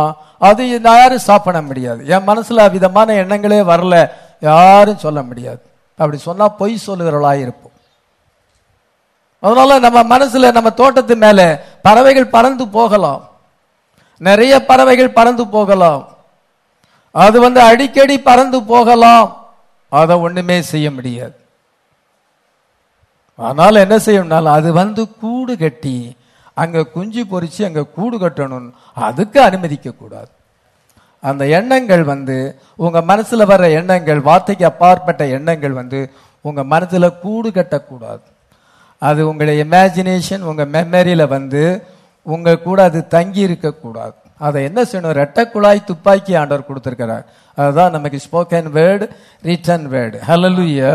New testament and old testament சொல்லலாம், அல்லது revealed word and written word. இன்னைக்கு தீர்க்கதரிசி செய்தி இருக்குது, பைபிள் இருக்குது. தீர்க்கதரிசி செய்தி spoken word, Bible written word. இது எழுதப்பட்ட வார்த்தை, அது உரைக்கப்பட்ட வார்த்தை. இந்த ரெட்டை குழாய் துப்பாக்கியை வச்சு நம்ம ஷூட் பண்ணணும். இது வார்த்தைக்கு அப்பாற்பட்ட காரியம். உடனே அந்த சிந்தனையை நம்மளை விட்டு அப்புறப்படுத்திட வேண்டும்.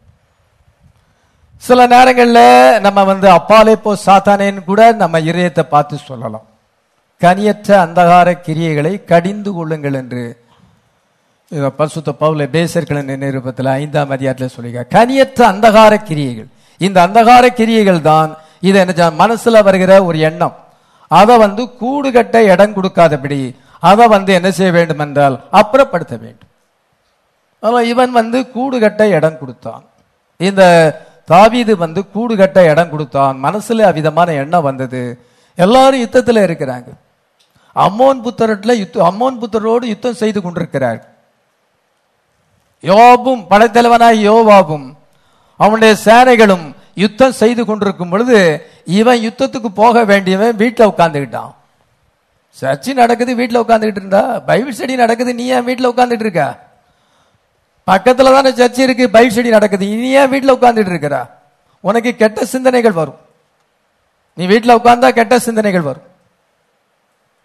பிசாசு உன் மனசை பலவிதமா குழப்புவான். பல பேராசைகளையும் பல விதமான எண்ணங்களை கொண்டு வருவான், வீண் சிந்தனைகளை கொண்டு வருவான். அதுக்குதான் நம்ம தேவ சமூகத்துல வர்றோம். ஆகாமிய கூடாரத்திலே இருந்தால், ஒரு மனுஷன் வீட்டிலே இருந்தால் அவனுக்கு வீண் சிந்தனைகள் ஏற்படும். பைபிள் படிக்காம ஜெபிக்காம இருந்தா வீண் சிந்தனைகள் வரும். அதனால என்ன செய்யறால், இவன் எல்லாரும் யுத்தத்துக்கு போகும் பொழுது இவன் வீட்டில் உட்கார்ந்து இருந்தான். உப்பிரிக்கையில உலாவும் பொழுது அந்த ஸ்திரீ ஸ்நானம் பண்ணுவதை அவன் காண்கிறான். அவன் காணும் பொழுது அவனுக்குள்ள அந்த இச்சையான சுபாவங்கள் வருகிறது, தீய எண்ணங்கள் வருகிறது. அவளை நாம் அடைந்தால் நமக்கு ரொம்ப வாழ்க்கை இன்பமாய் இருக்கும் என்று சாத்தான் அவனுக்கு சொல்லுகிறான். அவனுடைய இதயத்திலே பேட் அந்த ஒப்பீனியன் வருகிறது. அவள் மட்டும் நமக்கு கிடைத்தால் நம்முடைய வாழ்க்கை ரொம்ப இன்பமாய் இருக்கும் என்று அவன் அவ்விதமான ஒரு பொய்யான ஒரு தோற்றத்தை சாத்தான் அவனுடைய உள்ளத்தில். இதான் வழிபோக்கன், இதான் டிராவலர், இதான் டிராவலர், வேஃபேர் மேன். இதை வழிய போறவன். இது நம்ம மனசுல அப்படியே போயிடும். அது அங்க தங்காது. அவன் வழிபோக்கன் போயிட்டே இருப்பான், வழிய போயிட்டு இருப்பான். அதே போல ரோட்ல நிறைய பேர் போவாங்க. நம்ம அவங்கள தடை பண்ண முடியுமா? எங்க வீட்டு முன்னால நீங்க போவாதங்கன்னு சொல்ல முடியுமா? ரோட்ல நான் போறேன் அப்படிமா. நம்ம வீட்டுக்குள்ளதான் அலோவ் பண்ணக்கூடாது. ரோட்ல போறவங்க போகதான் செய்வாங்க. நம்ம வீடு ரோட்ல இருக்கலாம், நிறைய பேர் போயிட்டே இருக்கலாம், நம்ம அதை பார்க்கலாம், நிறைய பேர் போறாங்க, ரைட்டு. அதே போல அந்த சிந்தனைகள்லாம் அப்படியே பாஸ் ஆகி போயிட்டே இருக்கணும் ஒழிய அது நம்மகிட்ட ஸ்டே பண்ணக்கூடாது. நம்ம அதை இன்வைட் பண்ணக்கூடாது. வழிபோக்கனை நம்ம இன்வைட் பண்ணக்கூடாது. இவன் அந்த வழிபோக்கனை அவனுக்குள்ள வந்த ஒரு ஃபேஷன், அவனுக்குள்ள வந்ததான ஒரு லஸ்ட், அவனுக்குள்ள வந்த ஒரு தீய எண்ணம் என்ன செய்யறது என்றால் அது இன்வைட் பண்ணது. இன்வைட் பண்ணி என்ன செய்யறான் என்றால் அவன் விருந்து கொடுக்கும்படியாக அந்த புவர் மேன், அந்த உரியா ஒரே ஒரு ஆடு வைத்திருக்கிறான். நிறைய ஆடு இருக்கு, நிறைய மனைவிகள் இருக்கிறார்கள். அதெல்லாம் விட்டுட்டு அவனுடைய உரியாவினுடைய மனைவியை போய் தனக்கென்று எடுத்துக்கொள்ளும் பொழுது அது இட்ஸ் எ கிரேட்டஸ்ட் சின். அது தேவனுடைய பார்வையிலே பொல்லாப்பா இருக்கு. கர்த்தருடைய கண்கள் எவ்விடத்திலும் இருந்து நல்லோரையும் தீயோரையும் நோக்கி பார்க்கிறது. நீதிமொழிகள் 15:3 வாசிக்கணும். கர்த்தருடைய கண்கள் பார்க்கிறது. இவன் யாருக்கும் தெரியாது நினைக்கான், கர்த்தருடைய கண்கள் அவனை பார்க்கிறது. பார்க்கும் பொழுது அது ஆண்டவருடைய பார்வைக்கு பொல்லாப்பா இருந்தது. அது மாத்திரமல்ல, அவன் என்ன செய்தான் என்றால் அதுல இருந்து மீளுவதற்காக தள்ள உபாய தந்திரங்களை அவன் கையாளுகிறான். உரியாவை கூப்பிட்டு நீ உன் மனைவிட்ட போ, உன் வீட்டில் போய் தங்கிரு. அவன் சொல்றான், தேவனுடைய உடன்படிக்கை பெட்டி கூடாரத்தில் இருக்குது, என் ஆண்டவனாகிய எஜமான் யோப் யுத்தம் பண்ணிட்டு இருக்கிறார், நான் எப்படி என் மனைவியோடு போயிட்டு நான் தங்கி இருக்க முடியும், என் சொந்த வீட்டுக்கு நான் எப்படி போக முடியும்? அரண்மனையிலே படுத்துக்கிட்டான். பின்பு என்ன செய்தான் என்றால், இவனை இந்த மாதிரி மெத்தடில் நமக்கு சரிப்படாது, அது ஃபெயிலியர் ஆகிவிட்டது. அதனால அவன் கையிலேயே ஒரு நிருபத்தை எழுதி ஒரு கவர்ல வைத்து என்ன செய்யறால் அங்கே சீல் பண்ணி யோபிட்ட கொடுக்கிறான். இந்த உரியாவை யுத்தம் மும்முரமா எடுக்கிற இடத்துல அவனை கொண்டு போய் நிறுத்தி அவனை நீங்க அவனை விட்டுட்டு வந்துருங்க, அப்பொழுது அந்த அம்மோன் புத்திரர்கள் அவனை சாகடிச்சு போடுவாங்க. அவனை சாகடிக்கிறதுக்கு அவன் கையிலே நிருபத்தை எழுதி அனுப்புறான். எவ்வளவு பெரிய பாவம் பாருங்க, எவ்வளவு இரக்கமில்லாதபடி அதை செய்திருக்கிறான். அவனுக்கு ஈவு இரக்கம் இருக்கிறதா? அதனால அவன் கையிலேயே நிருபத்தை எழுதி கொடுத்து யோப் என்ன செய்யறான், அதை படிச்சு பார்த்து அப்படியே வச்சுக்கிட்டான். யுத்தம் மும்முரமாய் நடக்கிற இடத்துல உரியாவை கொண்டு யுத்தம் பண்ண வைத்து விட்டு எல்லாரும் பெண்ணால வந்துட்டாங்க. அவன் மேல என்ன செய்தால் சத்ரு பட்டயத்தினாலே அவனை வெட்டி போட்டான். அப்பொழுது ஆள் சொல்லி அனுப்பிட்டான், உரியா செத்தான் என்று சொல்லி அனுப்பிவிட்டான். இந்த பாவம் அவன் செய்திருக்கிறான், சொன்னும் தெரியாத போல இருக்கிறான். அவனுக்கு ஆண்டவர் ஸ்பேஸ் ஆஃப் டைம் கொடுக்கிறார், மனம் திரும்பதுக்கு ஸ்பேஸ் ஆஃப் டைம் கொடுக்கிறார். அந்த ஸ்பேஸ் ஆஃப் டைம்லயும் அவன் மனம் திரும்பல. எல்லாருக்கும் அதுதான். நான் சிலருக்கு ஆலோசனை சொல்லுவேன், நீ இந்த காரியங்களை கடைப்பிடி, உனக்கு உன் வாழ்க்கை ஆசீர்வாதமாயிருக்கும், உனக்காக நான் ஜெபிக்கிறேன். 2-3 பாயிண்ட்ஸ் கொடுப்பேன். கீழ்ப்படியாம ஆனா எல்லாம் வேணும், எல்லாம் நடக்கணும், ஆனா வார்த்தைக்கு கீழ்ப்படியக்கூடாது. பாஸ்டர் எல்லாமே நமக்கு உதவி செய்யணும், அவர் நமக்கு எல்லாத்தையும் பண்ணி வைக்கணும், ஆனா நான் பாஸ்டர் சொன்ன உபதேச கீழ்ப்படிய மாட்டேன். அது எப்படி? அது மனம் திரும்பாதவங்க. ஒரு சகோதரனுக்கு நான் தவணை கொடுத்து 3 வருஷம் ஆயிடுச்சு, 3 வருஷம் ஆகி மனம் திரும்பல. நீ 4 காரியத்தை செய், நீ மனம் திரும்பு, இந்த 4 காரியத்தை கடைப்பிடி. பாஸ்டர் எனக்கு உதவி செய்யுங்க, உனக்கு உதவி செய்யறேன், நீ 4 காரியத்தை கடைப்பிடி. மனம் திரும்பலையே, திருப்பி எப்படி பாஸ்டர் ஃபேஸ் பண்ண முடியும்? முடியாது. ஆண்டவர் ஒரு ஸ்பேஸ் ஆஃப் டைம் கொடுக்கிறார், மனம் திரும்பதுக்கு ஒரு தவணை கொடுக்கிறார். அந்த தவணை காலத்திலே மனம் திரும்பவில்லை என்றால் நமக்கு ஜட்ஜ்மெண்ட் தான் வரும். இங்க டேவிட்டுக்கு ஆண்டவர் ஸ்பேஸ் ஆஃப் டைம் கொடுக்கிறார். உரியா நாத்தான்வேலே வர மாட்டார், வர வேண்டிய அவசியம் இல்லை. இவன் மனம் திரும்பிட்டார், நாத்தான்வேல் வர வேண்டிய அவசியம் இல்லை. அந்த தீர்க்கதரிசி சொல்ல வேண்டிய அவசியம் இல்லை. நம்மை நாமே நிதானித்து பார்த்து நம்ம மனம் திரும்பிட்டா பாஸ்டர்ட்ட போக வேண்டிய அவசியமே இல்லை, பாஸ்டர் ஆலோசனை சொல்ல வேண்டிய அவசியமே இல்லை. இடறுவது இயற்கை. நம்ம 6ஆம் நாள்ல உண்டாக்கப்பட்ட மனுஷன் குறைவுள்ளவன். ஏதோ திடீர்னு அங்க இடறி விடலாம். பசுமாடு சாக்கடையில விழுந்தா டக்குன்னு எழும்பிரும், எருவு மாடு அப்படியே படுத்து கிடக்கும். அதான் எருவ மாட்டு மேல மழை பெஞ்ச மாதிரின்னு சொல்லுவாங்க. அது சேத்துல கிடந்து உழந்துகிட்டு இருக்கும், பன்றி சேத்துல உளரும். ஆனா வெள்ளாடு தண்ணியில விழுந்துச்சுன்னா டக்குன்னு எழும்பிரும். அதே மாதிரி எழும்பிட்டா அவனுக்கு தவணைய பிரயோஜனப்படுத்திக்கிட்டான்னு அர்த்தம். அவன் வெள்ளாடு போல இல்லாம பன்றி மாதிரி உழன்றான்னா, பன்றியை கூட்டு நடுவீட்டுல வைக்க முடியுமா? நீ பன்றியா இருக்கிறாய், பாவத்திலே உழன்று கொண்டிருக்கிறாய், நீ பசு அல்ல. அதனால எப்படி நடுவீட்டுல கூட்டி வச்சு செய்ய முடியும்? உன்னை வீட்டுக்குள்ள கூட்டி வைக்க முடியுமா? உனக்கு சேர்ந்த இடம் அந்த சேத்துல உளர்றது தான். இவனுக்கு ஆண்டவர் ஸ்பேஸ் ஆஃப் டைம் கொடுக்கிறார், ஆனாலும் அவன் மனம் திரும்பவில்லை. ஆண்டவர் கத்தோலிக்க மார்க்கத்துக்கு 1000 வருஷம் கொடுத்தார், 1000 வருஷம் தவணை கொடுத்தார், ஆனாலும் அவள் மனம் திரும்பவில்லை. வெளிப்படுத்தல் 2020-21. ஆகிலும் உன் பேரில் எனக்கு குறை உண்டு, என்னவெனில் தன்னை தீர்க்கதரிசி என்று சொல்லுகிற ஏசபேல் என்னும் ஸ்திரீயானவள் என்னுடைய ஊழியக்காரர் வேசித்தனம் பண்ணவும் விக்கிரங்களுக்கு படைத்தவளை புசிக்கும் அவளுக்கு போதித்தவளை வஞ்சிக்கும்படி நீ அவளுக்கு இடம் கொடுக்கிறாய். அவள் மனம் திரும்பும்படியாக அவளுக்கு தவணை கொடுத்தேன், தன் வேசி மார்க்கத்தை விட்டு மனம் திரும்ப அவளுக்கு விருப்பம் இல்லை. பாருங்க, தன்னை தீர்க்கதரிசி என்று சொல்லுகிற ஏசபேல் என்னும் ஸ்திரீயானவள் என் ஊழியக்காரர் வேசித்தனம் பண்ணவும் விக்கிரங்களுக்கு படைத்தவளை புசிப்பதற்கும் அவளுக்கு போதனை செய்து அவளை வஞ்சிக்கும்படியாக நீ அவளுக்கு இடம் கொடுக்கிறாய். அவள் மனம் திரும்பும்படியாக அவளுக்கு தவணை கொடுத்தேன், ஆனாலும் அவள் தன் வேசி மார்க்கத்தை விட்டு மனம் திரும்பவில்லை. ஆகையால் நான் அவளை கட்டில் கடையாக்கி அவளோட வேச்சாரம் செய்தவர்களும் தங்கள் கிரியைகளை விட்டு மனம் திரும்பாவிட்டால் அவர்களை மிகுந்த உபத்திரத்தை தள்ளி அவருடைய பிள்ளைகளை நான் கொல்லுவேன். அப்பொழுது நானே உள்ளந்தரிங்களை இருதயங்களை ஆராய்கிறவர் என்று எல்லா சபைகளும் அறிந்து கொள்ளும். இயேசு கிறிஸ்து சொல்லுகிறார், வேற யாரும் சொல்ல. இயேசு கிறிஸ்து நேரடியா சொல்றார். அந்த கத்தோலிக்க மார்க்கம் ஏசபேல், அந்த ஏசபேலுக்கு சொல்லுகிறார், நீ என்னுடைய ஊழியக்காரர்கள் வேசித்தன பணம் விக்கிரங்களை படைத்தலையும் நீ செய்கிறாய், விக்கிரங்களை வணங்கும்படியாக செய்கிறாய். நீ மனம் திரும்பும்படியாக ஆண்டவர் 1000 வருஷம் தவணை கொடுத்தாரு. அந்த தேத்தீரா சபையின் காலம் 1000 வருஷம். 1000 வருஷம் ஆண்டவர் அவ்வளவு தவணை கொடுத்து நீ வேசி மார்க்கத்தை விட இன்னும் அது வேசி மார்க்கத்துல இருக்கு. இப்பொழுதும் அது மனம் திரும்பல. அதனால உனக்கு ஆக்கினை தீர்ப்பு வரும் என்று சொல்லுகிறார். இப்ப டேவிட்டுக்கு ஸ்பேஸ் ஆஃப் டைம் கொடுக்கும் பொழுது நாத்தான் வர வேண்டிய அவசியமே இல்லை. நாமளே மனம் திரும்பிட்டா பாஸ்டர் வர வேண்டிய அவசியமே இல்லை. அதுக்கு நமக்கு மெசேஜே தேவையில்லை. பாஸ்டர் நேரடியாகவும் சொல்லாண்டாம், மெசேஜ்லையும் சொல்லாண்டாமே. அந்த தவணையை என்ன சென்றால் அவன் இது ஒன்னும் தெரியாது போல இருக்கிறான். அதனால டாப் சின் 2 தான், அடல்டரி அண்ட் மர்டர். இந்த டாப் சின் 2மே அவன் செய்திருக்கிறான். கலாத்தியர் 5ஆம் அதிகாரத்தில் மாம்சத்தின் கிரியைகளை பற்றி எழுதியிருக்குது, ஆவியின் கனிகளை எழுதியிருக்குது.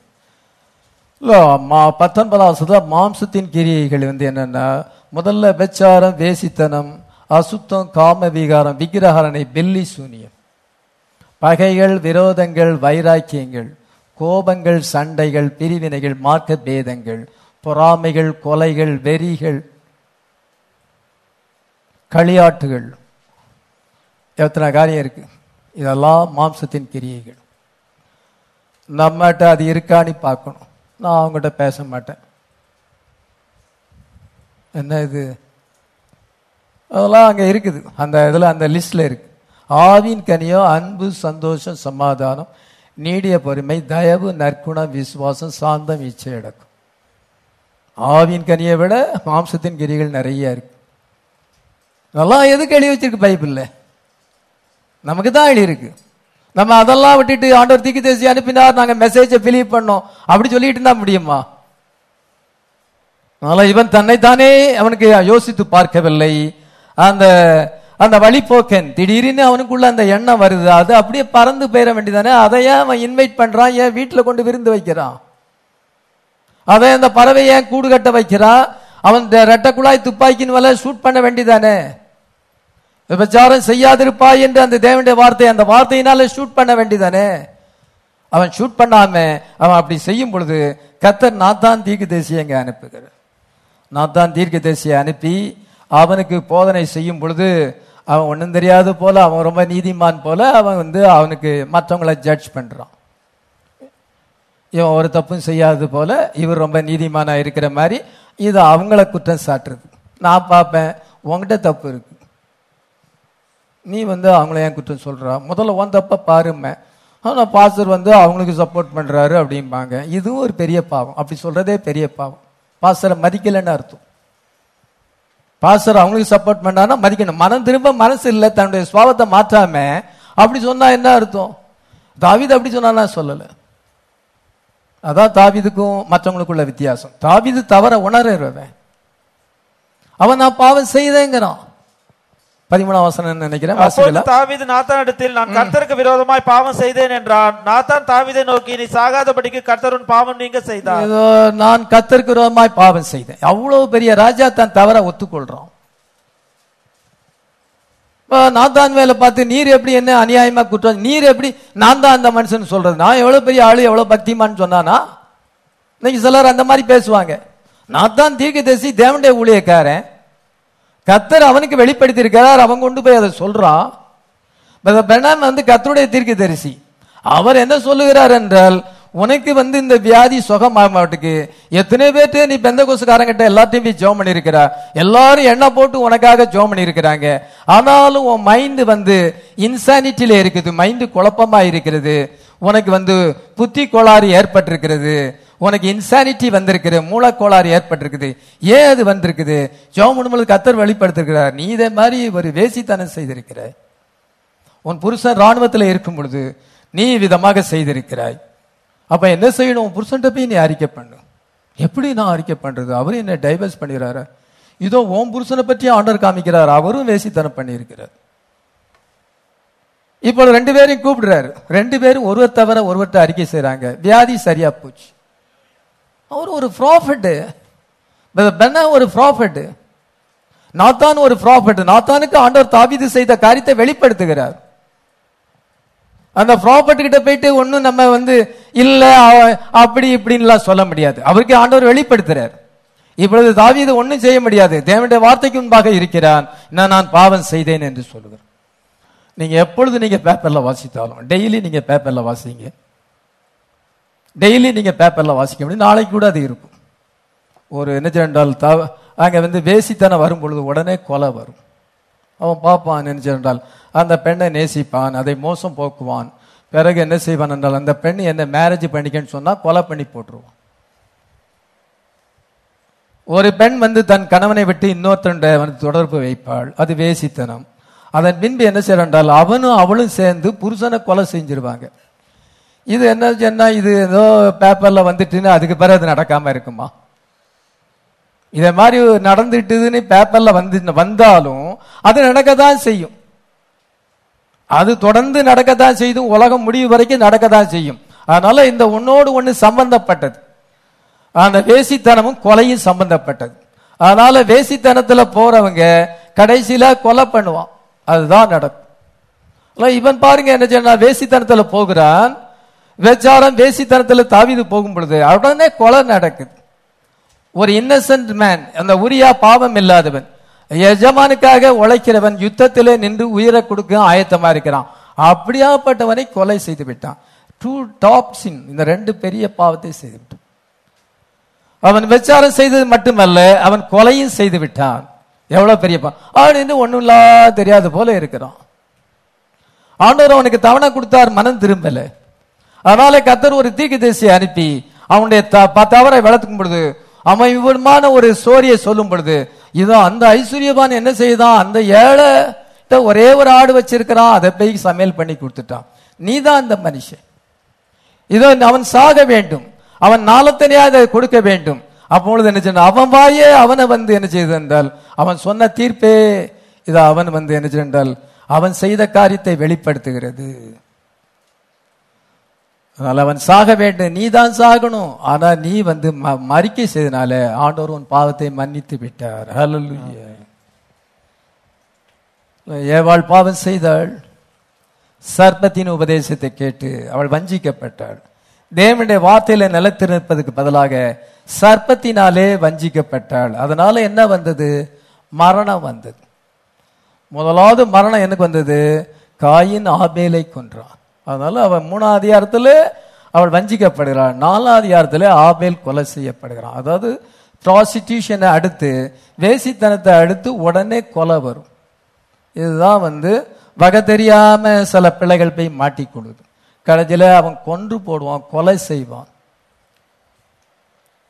அது நமக்கு எத்தனையோ விட்னஸ் டெய்லி பேப்பர்ல இருக்கு, நானும் பார்ப்பேன். தொடர்ந்து பாருங்க, கொலை நடக்கும், அதான் நடக்கும். ஒரு பெண் எந்த விதத்திலையும் பாதிக்கப்படாமல் இருந்தால் திடீர்னு ஒரு நல்ல மாப்பிள்ளை வரும், மேரேஜ் பண்ணி கொடுத்துடலாம். ஆனா பாதிக்கப்பட்டுட்டால் நல்ல மாப்பிள்ளை வந்தாலும் மேரேஜ் பண்ண முடியாது. ஏன்னா அங்க பேச்சுவார்த்தை இருக்குது, தன் வாழ்க்கையை தானே கெடுப்பது.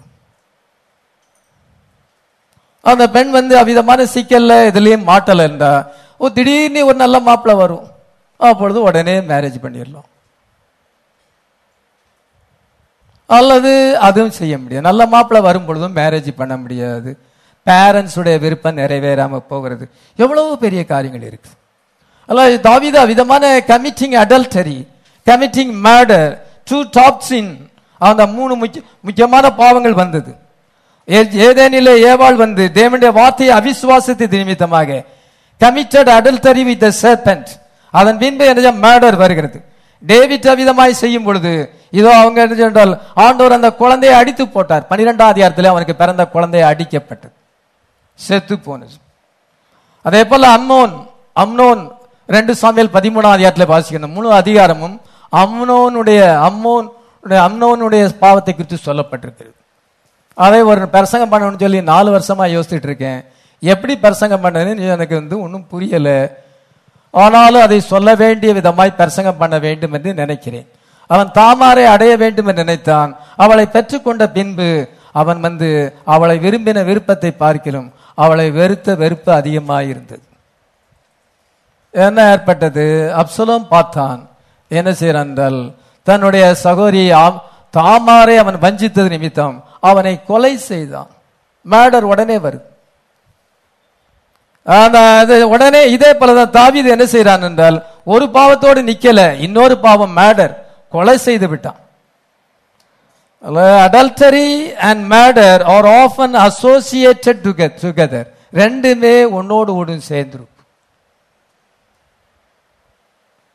கர்த்தராகிய இயேசு கிறிஸ்துவிடத்திலே அந்த ஸ்திரியை கொண்டு வந்தார்கள். விபச்சாரத்திலே கையும் மெய்யுமாய் பிடிக்கப்பட்ட ஸ்திரியை கொண்டு வரும் பொழுது அவன் இயேசு கிறிஸ்து முன்பாக நிற்கிறாள். நிற்கும் பொழுது இவளை நாங்கள் கையும் மெய்யுமாக பிடித்தோம். 8:2 வாசிக்கலாம். யோவான் 8:2. மறுநாள் காலையில் அவர் திரும்பி தேவாலயத்துக்கு வந்தபோது ஜனங்கள் எல்லாரும் அவரிடத்தில் வந்தார்கள். அவர் உட்கார்ந்தவருக்கு உபதேசம் பண்ணினார். அப்போது விபச்சாரத்திலே கண்டுபிடிக்கப்பட்ட ஒரு ஸ்திரியை வேதபாரகரும் பரிசேயரும் அவரிடத்தில் கொண்டு வந்து அவளை நடுவே நிறுத்தி, போதகரே, இந்த ஸ்திரீ விபச்சாரத்தின் கையும் மெய்யுமாய் பிடிக்கப்பட்டால் இப்படிப்பட்டவர்களை கல்லெறிந்து கொள்ள வேண்டும் என்று மோசே நியாயப்பிரமாணத்தில் நமக்கு கட்டளையிட்டிருக்கிறார். இவளை கையும் மெய்யுமாக பிடிக்கப்பட்டிருக்கிறாள், விபச்சாரம் செய்திருக்கிறாள். அதனால மோசேயுடைய நியாயப்பிரமாணம் என்ன சொல்லுகிறது? இவளை கல்லெறிந்து கொள்ள வேண்டும், எல்லாரும் கல்ல எறிய வேண்டும். அப்படி கல்லறிந்து அவள் சாகப்பட வேண்டும் என்று சொல்லும் பொழுது இயேசு கிறிஸ்து அப்படியே கவனிக்காம இருந்தார். என்ன இவங்க இந்த பாவிகள் இந்த பெண்ணை கொண்டு இப்படி கொண்டு நிறுத்திக்கிட்டு இருக்கிறாங்கன்னு ஒன்றும் பதில் சொல்ல அவருக்கு விருப்பம் இல்லை. அவங்க ஓயாம தொல்லை கொடுத்ததுனால இயேசு கிறிஸ்து என்ன செய்யறார் என்றால் அவங்களுக்கு பதில் சொல்ல வேண்டிய சூழ்நிலை வந்தது. அந்த 7 வாசிக்கலாம். ஓயாமல் அவரை கேட்டுக்கொண்டிருக்கையில் ஓயாமல் கேட்டுக்கொண்டிருக்கிறாங்க. ஆண்டவர் இதுல டீல் பண்ண விருப்பம் இல்லை.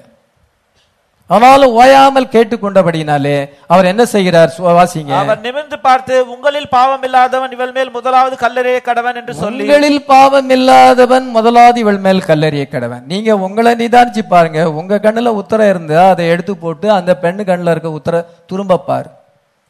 நீ உன் கண்ணுல உத்தரத்தை வச்சுக்கிட்டு துரும்ப பாத்தீன்னா, உன் கண்ணுல இருக்க உத்தரத்தை முதலாவது நீ எடுத்து போடு, ரெண்டாவது அவ கண்ணுல இருக்க துரும்ப பாருன்னு இயேசுக்கு சொல்லுகிறார். அங்க நிறைய பேர் வந்திருக்காங்க, பெரியோர் சிறியோர் எல்லாம் கல்ல ரெடியா வச்சுக்கிட்டு கையில இருக்கிறாங்க. முதலாவது அதை பார்த்தவன் கல்லறிய வேண்டும். அந்த சாட்சி தான் முதல்ல கல்லறிய வேண்டும். அதுக்கு பிறகு எல்லாரும் கல்லறிவாங்க. இவன் தான் eyewitness.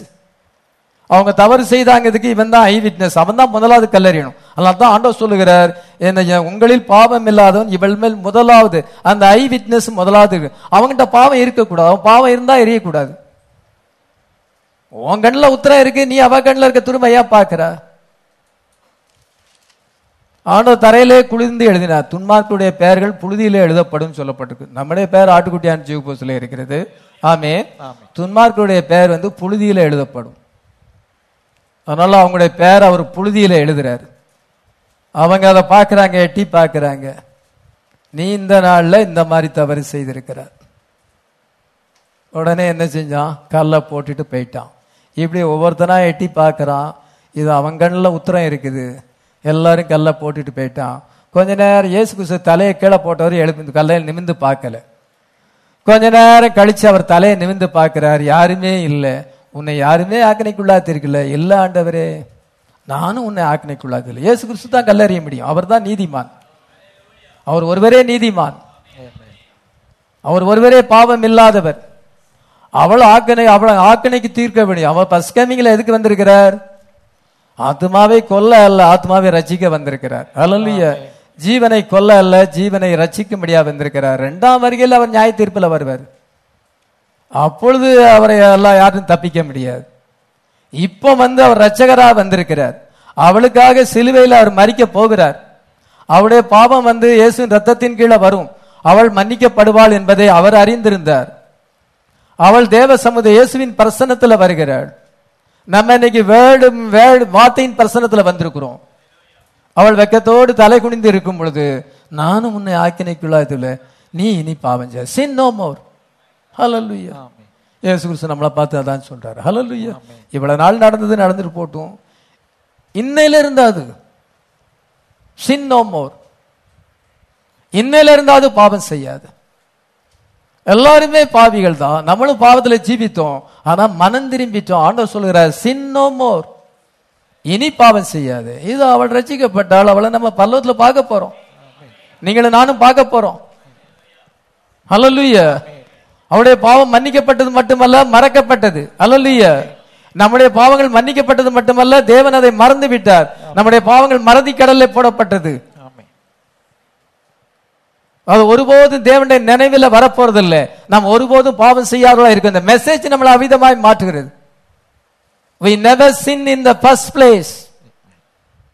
We are as holy as Jesus. இயேசு எப்படி பரிசுத்தமா இருக்காரோ அவ்வளவு அதே போல நம்ம பரிசுத்தமாக அவருக்கு முன்பாக நிற்க போறோம். இந்த மெசேஜ் அவிதமாக செய்கிறது. அல்லேலூயா.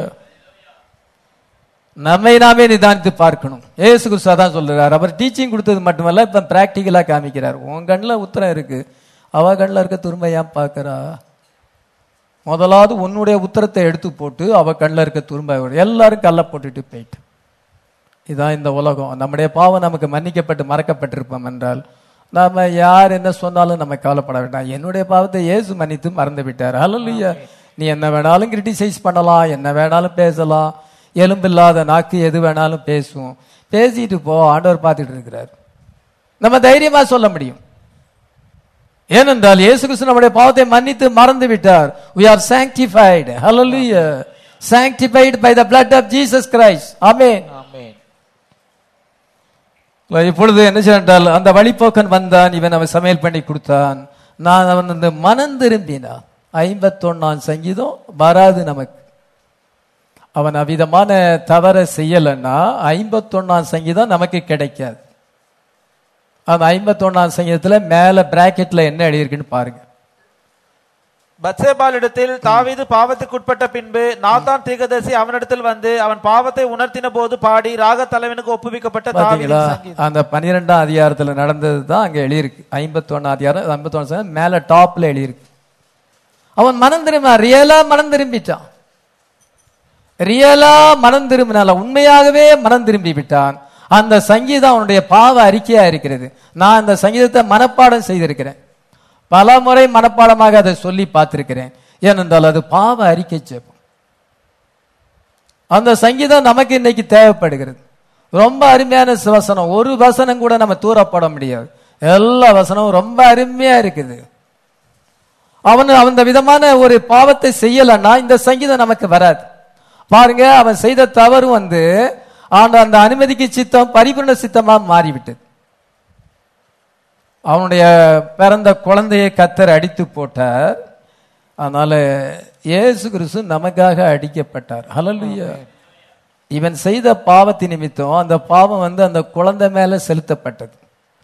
12ஆம் அதிகாரத்துல அந்த குழந்தை மேல அந்த பாவம் செலுத்தப்பட்டு அந்த குழந்தை செத்து போனது.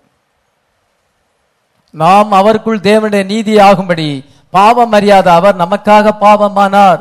அந்த குழந்தை பாவமே செய்யல. Innocent boy. அந்த இன்னசென்ட் பாய் இவனுடைய தவறுக்காக அடிக்கப்பட்டது. அதே போல இயேசு கிறிஸ்து இன்னசென்ட், அவர் பரிசுத்தர். நம்முடைய பாவம்லாம் அவர் மேல செலுத்தப்பட்டது. தாவீதின் குமாரன் இயேசு கிறிஸ்து, தாவீதின் குமாரன். அதே போல அந்த தாவீதின் குமாரன் அங்கே மரித்து போனான். நம்முடைய பாவம், நாம் தேவனுடைய நீதி ஆகும்படியாக நம்முடைய தண்டனை, நம்ம பாவத்துக்கு வர வேண்டிய தண்டனை அந்த குழந்தை மேல செலுத்த, இயேசு கிறிஸ்து மேல கல்வாரியிலே செலுத்தப்பட்டது. நீங்கள் இயேசு கிறிஸ்துக்குள்ள இருந்தீங்க. அவர் கிரயத்தை செலுத்தும் பொழுது நீங்க கிரயத்தை செலுத்தி விட்டீர்கள். உங்கள் பாவத்துக்கு வர வேண்டிய கிரயத்தை, தண்டனையை நீங்கள் செலுத்தி விட்டீர்கள். எத்தனை பேர் விசுவாசம்? You paid the price of your sin in Calvary with Jesus Christ. நீங்க அங்க இயேசு கிறிஸ்துக்குள்ள நீங்க இருந்தீங்க. அதனால அவர் சிலுவையில் அடிக்கும் பொழுது நாமும் அவரோடு கூட அடிக்கப்பட்டோம். நம்முடைய பாவத்துக்கு தண்டனை செலுத்தப்படாவிட்டு, நம்முடைய பாவத்துக்கு நியாய தீர்ப்பு செலுத்தப்படாவிட்டு நமக்கு நியாய தீர்ப்பு இல்லை. ஆமென். பாருங்க, அந்த சாபத்தையும் அந்த அனுமதிக்கு சித்தம் பரிபூரண சித்தமாக மாறுகிறது. அந்த பத்சேபாள் மூலமாகத்தான் ஆண்டவர் சாலமோனை கொடுக்கிறார். வேற அவனுக்கு நிறைய மனைவிகள் இருந்தாங்க. அவங்க மூலமா சாலமோன் வரல. அந்த உரியாட்ட அந்த எக் அந்த ஸ்பேம் இல்லை. டேவிட் தான் அந்த ஸ்பேம் இருக்கிறது. இதோ தாவீதுக்கு அநேக மனைவிகள் இருந்தாங்க, அவங்ககிட்ட அந்த எஃகு இல்லை, அந்த எஃகு பத்சேபாள்கிட்ட இருக்கிறது. சோலோமனை பிறப்பிப்பதற்கு ஒரு ஸ்பேம் அண்ட் எஃகு தேவை. அதனால ஆண்டவர் என்ன செய்கிறார் என்றால், இவன் மனம் திரும்பினபடினாலே ஆண்டவர் அதை என்ன செய்கிறார் என்றால், அவனுடைய பாவத்தை மன்னித்து அவள் மூலமாகவே, அந்த பத்சேபாள் மூலமாகவே சாலமோன் அங்கே வெளிப்படுகிறான். அந்த சாலமோன் தான் நீதிமொழிகள், பிரசங்கி, உன்னத பாட்டு, இந்த 3 புத்தகங்களை எழுதியிருக்கிறான். பாருங்க, அவ்வளோ பெரிய ஒரு ஞானமுள்ள ஒரு மகன். அட்மினிஸ்ட்ரேஷன், அவனை போல யாரும் அட்மினிஸ்ட்ரேஷன் பண்ண முடியாது. அவ்விதமான ஒரு மகனை கொடுத்தார். காரணம் என்ன? இவன் தான் கண்ணில் இருக்க உத்தரத்தை எடுத்துட்டான். தீர்க்கதரிசி சொல்லும் பொழுது தன் கண்ணில் இருக்கிற உத்தரத்தை அவன் எடுத்து விட்டான். அதே போல நம்ம ப்ராஃபட் மெசேஜில் வரும் பொழுது, தீர்க்கதரிசி சொல்லும் பொழுது, பிரசங்கம் தீர்க்கதரிசன வசனமா இருக்கிறது, நம்ம கண்ணில் இருக்க உத்தரவை எடுத்து விட்டா நம்முடைய சாபங்கள் எல்லாம் ஆசீர்வாதமா மாறி நம்முடைய பாவங்கள் மன்னிக்கப்படும். நம்ம ஆண்டவர் இந்த மெசேஜில் வரும்பொழுது ஒருபோதும் பாவம் செய்யாத நம்ம உத்தரத்தை எடுத்துட்டா நமக்கு பிளஸிங் வரும். உத்தரத்திலே கண்டினியூவா வச்சுக்கிட்டே மற்றவங்களை பார்த்துக்கிட்டே இருந்தா என்ன அர்த்தம்? நமக்கு ஆசீர்வாதம் வராது. நம்முடைய சாபம் நம்மளை விட்டு நீங்காது. நம்ம மேல இருக்கிற பாவம் நம்மளை விட்டு நீங்காது. இவன் உத்தரத்தை எடுத்து விட்டான். இப்பொழுது நாத்தான்வேல் சொல்லும் பொழுது உடனே உணர்ந்து அந்த உத்தரத்தை எடுத்த உடனே ஆண்டவர் அவனுடைய என்ன சென்றால் பாவத்துக்கு தண்டனை கொடுத்தார். அந்த குழந்தை அடிக்கப்பட்டது. அதே சமயத்தில் அந்த பத்சேபாளோடு மறுபடியும் அவன் சேர்ந்த பொழுது சாலமனை பிறப்பித்தாள். ஹல்லேலூயா. ரியல் எவென்ட், இது உண்மையாக நடந்த நிகழ்ச்சி, நமக்கு திருஷ்டாந்தமாக எழுதப்பட்டிருக்கிறது. ஆமென். David pronounced the death sentence over the man. அந்த பணக்காரன் ஐஸ்வர்யவான் மேலே அவன் டெத் சென்டென்ஸ் சொன்னான். ஆனா அவன் தன்னுடைய ரியல் லைஃப உணரல. கமிட்டட் அடல்டரி, ரியல் சின் அவன் செய்திருக்கிறான். நான் தான் சொன்னது ஒரு ஸ்டோரி, ஆனா இது ரியலாவே இவன் செஞ்சிருக்கிறான். ஆனாலும் தன்னுடைய தவறை உணர்ந்தான். இதுதான் டேவிட் இருக்க நல்ல குணம். தவற சொன்னா உணர்ந்துடணும், அல்லது நம்மளே உணர்ந்து தேவன்ட்ட அறிக்கை பண்ணணும். அப்படி அப்படி இல்லாதவங்க வாழ்க்கையில முன்னேற்றம் இருக்காது, ரேச்சர்ல பங்கு பெற முடியாது. தவற உணர்றது தான் மனுஷனுடைய இயல்பு. மனுஷன் மாம்சத்தில் இருக்கிறான், தவறு செய்யக்கூடும், பாவம் நிறைந்த உலகத்தில் இருக்கிறோம். நம்ம சட்டையை போய் அழுக்காக்குறது இல்லை. சட்டையை நீட்டா நம்ம துவைச்சி வெள்ளை வெள்ளையர்னி துவைச்சி அயன் பண்ணி போடுறோம், அது சுத்தமாக தான் இருக்குது. ஒரு நாள் தானே அது இருக்குது, அடுத்த நாள் அது ஆட்டோமேட்டிக்காக அழுக்காகுது. ஏன் அழுக்காகுது? சுற்றி அந்த காற்றுல அழுக்கு இருக்கு. அமெரிக்காவில் ட்ரெஸ்ஸு சீக்கிரம் அழுக்காகாதான், அதை ரொம்ப நாள் ட்ரெஸ்ஸை போடலாமா, அழுக்காகாதான். அமெரிக்காவிலேருந்து வந்தவங்க எனக்கு சொன்னாங்க. ஏன்னா அங்கே காற்றுல மாசு இல்லை, காற்றுல அழுக்கு இல்லை. இந்தியா அதிக மாசு நிறைந்த கண்ட்ரி இது. இதனால நமக்கு ஈஸியா அழுக்காயிரு. உடனே நம்ம என்ன செய்யறோம்? அழுக்காயிட்டுன்னு சொல்லி நம்ம ட்ரெஸ்ஸை தூக்கி தூர போட்டுறோமா? நம்ம ட்ரெஸ்ஸை என்ன செய்யறோம்? சோப்பு போட்டு துவைக்கிறோம், மறுபடியும் அதை நம்ம இது பண்ணோம். அதே போலதான் நம்ம பாவ நிறைந்த உலகத்துல இருக்கிறோம். நம்முடைய சிந்தையில நம்ம கமிட் பண்ணலாம், உடனே நம்ம அதை அறிக்கை பண்ணி தோச்சி நம்ம 2-3 வருஷம் நம்ம ட்ரெஸ்ஸை உபயோகப்படுத்தலாம்.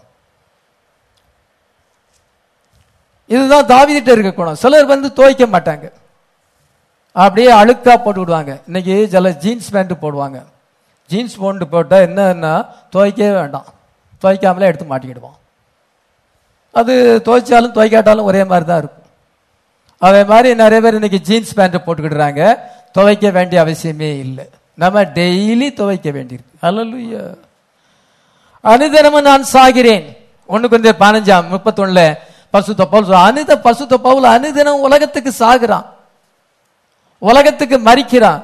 ஏனென்றால் நம்ம அவிதமான மாசு நிறைந்த உலகத்துல நம்ம ஜீவிக்கிறோம். நம்ம அனுதினமும் நம்ம நம்முடைய ஆவி ஆத்மா சரீரத்தை நம்ம கிளீன்ஸ் பண்ண வேண்டும். இயேசுவின் ரத்தம் இப்பொழுது அவைலபிள். நம்ம இயேசுவின் ரத்தத்தின் கீழ் இருக்கிறோம். மெசேஜ்ல இருக்கும் பொழுது ரத்தத்தின் கீழ் இருக்கிறோம். அவருடைய குமாரனா இயேசு கிறிஸ்துவின் ரத்தம் சகல பாவங்களை இன்னைக்கு நம்ம சுத்திகரிக்கும். ஆமென்.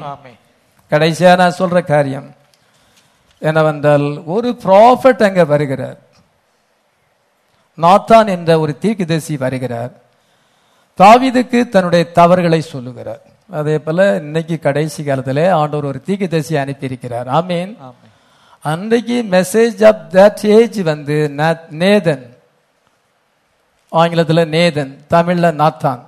இத நேதன் என்ற தீர்க்கதரிசி ஆண்டவர் அனுப்பியிருக்கும் பொழுது அந்த தீர்க்கதரிசி செய்தி வந்து அவனுடைய தவறுகளை சொல்லுகிறது. அதே போல நமக்கு ஒரு மெசேஜ், ஒரு ப்ராப்பர்ட் அனுப்பியிருக்கிறார்.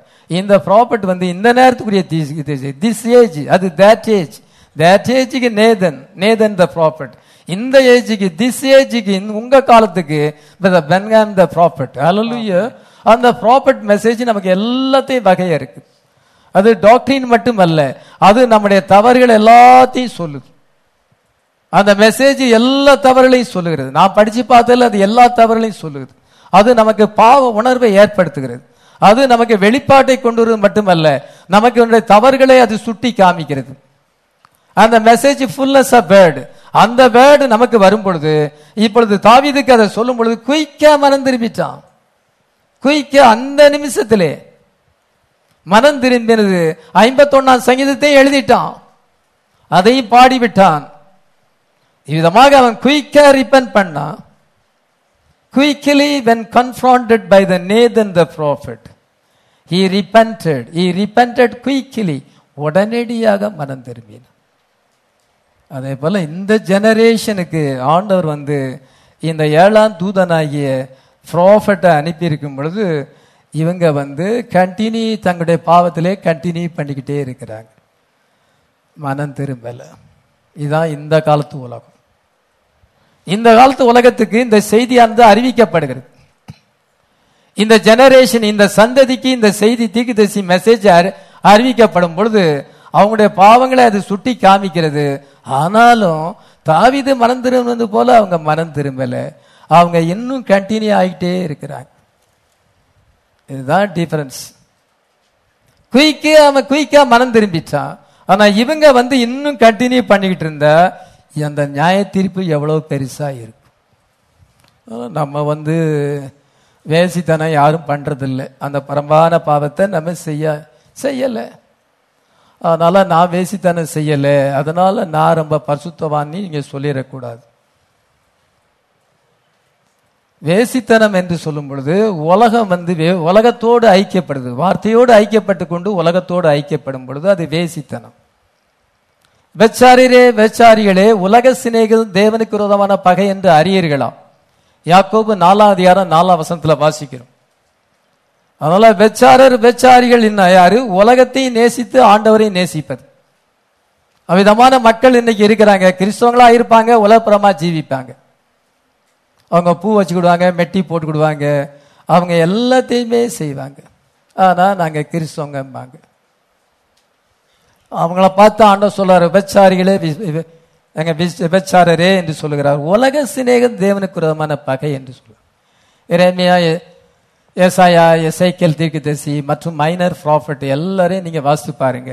அதுல என்ன சொல்லி இருக்குன்னா, இஸ்ரவேல் ஜனங்களை பார்த்து ஆண்டவர் தீர்க்கதரிசி மூலமா சொல்றார், நீ விபச்சாரம் செய்கிறா, நீ வேசித்தனம் செய்கிறா, ஃபுல்லா அதை பற்றியே எழுதியிருக்கு.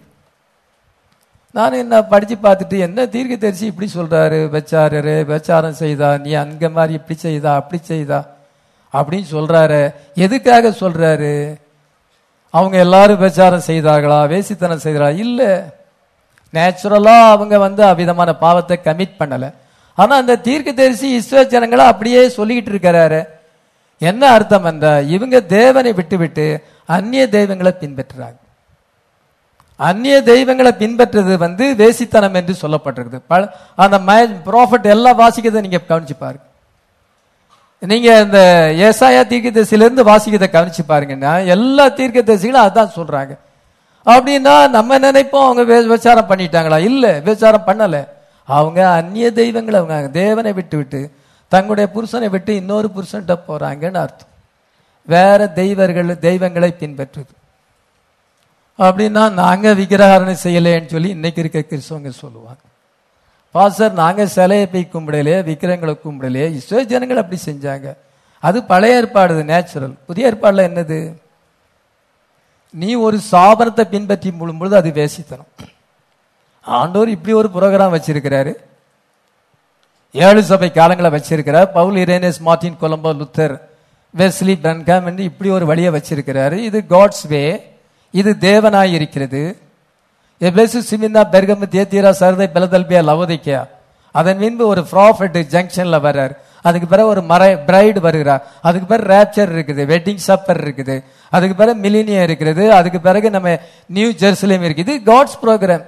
இந்த ப்ரோக்ராமை விட்டுட்டு நீ நான் ஏஜி சர்ச்சு, நான் சிஎஸ் அப்படின்னு சொல்றிய, நான் ஐபிசி, நீ அப்படி சொல்றியா? நீ வேசித்தனம் செய்யற. ப்ராப்பர்ட் என்ன சொன்னா, இந்தியாவுக்கு வரும்பொழுது சொல்றாரு, அங்க பல தெய்வங்களை பாடுகிறார். பல மத தலையில பார்க்கும் பொழுது அவர் சொல்றாரு, நீங்க பல தெய்வங்களை கும்பிடுறீங்க, பல மதத்தை உடையவங்களா இருக்கிறீங்க. ஆனா எங்க தேசத்துல எப்படி இருக்குன்னா, அமெரிக்கால எப்படி இருக்குன்னா பல சாபனங்கள் இருக்குங்கிறார். இந்த டினாமினேஷன் ஐடலிஷத்துக்கு அடையாளமா இருக்கிறது. அல்ல பழைய ஏற்பாட்டில் ஐடலிஷம் விக்கிரங்களை வழிபடுவது வேசித்தனமா இருக்கிறது. உலகத்தை நேசித்தாலும் வேசித்தனம், சாபனத்தை பின்பற்றினாலும் வேசித்தனம். அதெல்லாம் உன் கண்ணில் உத்தரம் இருக்குது, அதை எடுத்து போடு. நீ தேவனுடைய வார்த்தைக்கு மனம் திருப்பு. ஒரு ப்ராபர்ட் சொல்றாரு, அன்னைக்கு நாத்தான் சொல்றாரு, குயிக்கா ரிப்பென்ட் ஆயிட்டான். அதே போல இன்னைக்கு இந்த ஜனங்களுக்கு இதோ ஒரு ப்ராபர்ட் சொல்லும் பொழுது, நீ உன்னுடைய சாபனத்தை விட்டு வெளியே வா. அது தேவனுடைய வார்த்தைக்கு விரோதமானது. அது ஐடல் வர்ஷிப், அது விக்கிரகாராதனை. அது பழைய ஏற்பாடின்படி அது விக்கிரகாராதனை வேசித்தனமாய் இருக்கிறது. அது ஆவிக்குரிய வேசித்தனம். அதை விட்டு நீ காட்ஸ் ப்ரோக்ராமுக்கு வா, ஜீசஸ் அண்ட் ஹிஸ் ப்ரோக்ராமுக்கு வா. தேவனுடைய வார்த்தைக்கு நீ மனம் திரும்பு. நீ வேற ஒரு புருஷனை நீ ஏன் நேசிக்கிறாய்? உன்னுடைய ஒரிஜினல் ஹஸ்பண்ட் ஜீசஸ் கிரைஸ்ட். அல்லேலூயா. வேர்டு இவருடைய ஹஸ்பண்ட் ஆகி, வேர்டுக்கு நீ திரும்பி, வேர்ட நேசி, வேர்டோடு கூட இணைந்திரு. அதுதான் இன்னைக்கு ஆண்டவர் சொல்லுகிறார். அதனால ஒரு prophet I indict this generation for the second crucifixion of Jesus Christ என்று சொல்லுகிறார். இந்த ஜனங்களை 2ஆம் முறை இயேசுவை சிலுவையில் அறைந்ததாக குற்றம் சாட்டுகிறேன் சொன்னார். இந்த ஜனங்கள் உலகத்தை நேசிக்கிறார்கள், இந்த ஜனங்கள் சாபத்தை நேசிக்கிறார்கள், இந்த ஜனங்கள் தேவனுடைய வார்த்தைக்கு மனம் திரும்பவில்லை. ஆனால் தாவீது குயிக்கா மனம் திரும்பிட்டான். இன்னைக்கு நம்மளும் குயிக்கா மனம் திரும்பி இருக்கிறோம். ஹல்லேலூயா. கர்த்தர் நம்மை ஆசீர்வதிப்பாராக. நம்மெல்லாம் ஜெபிக்கலாம்.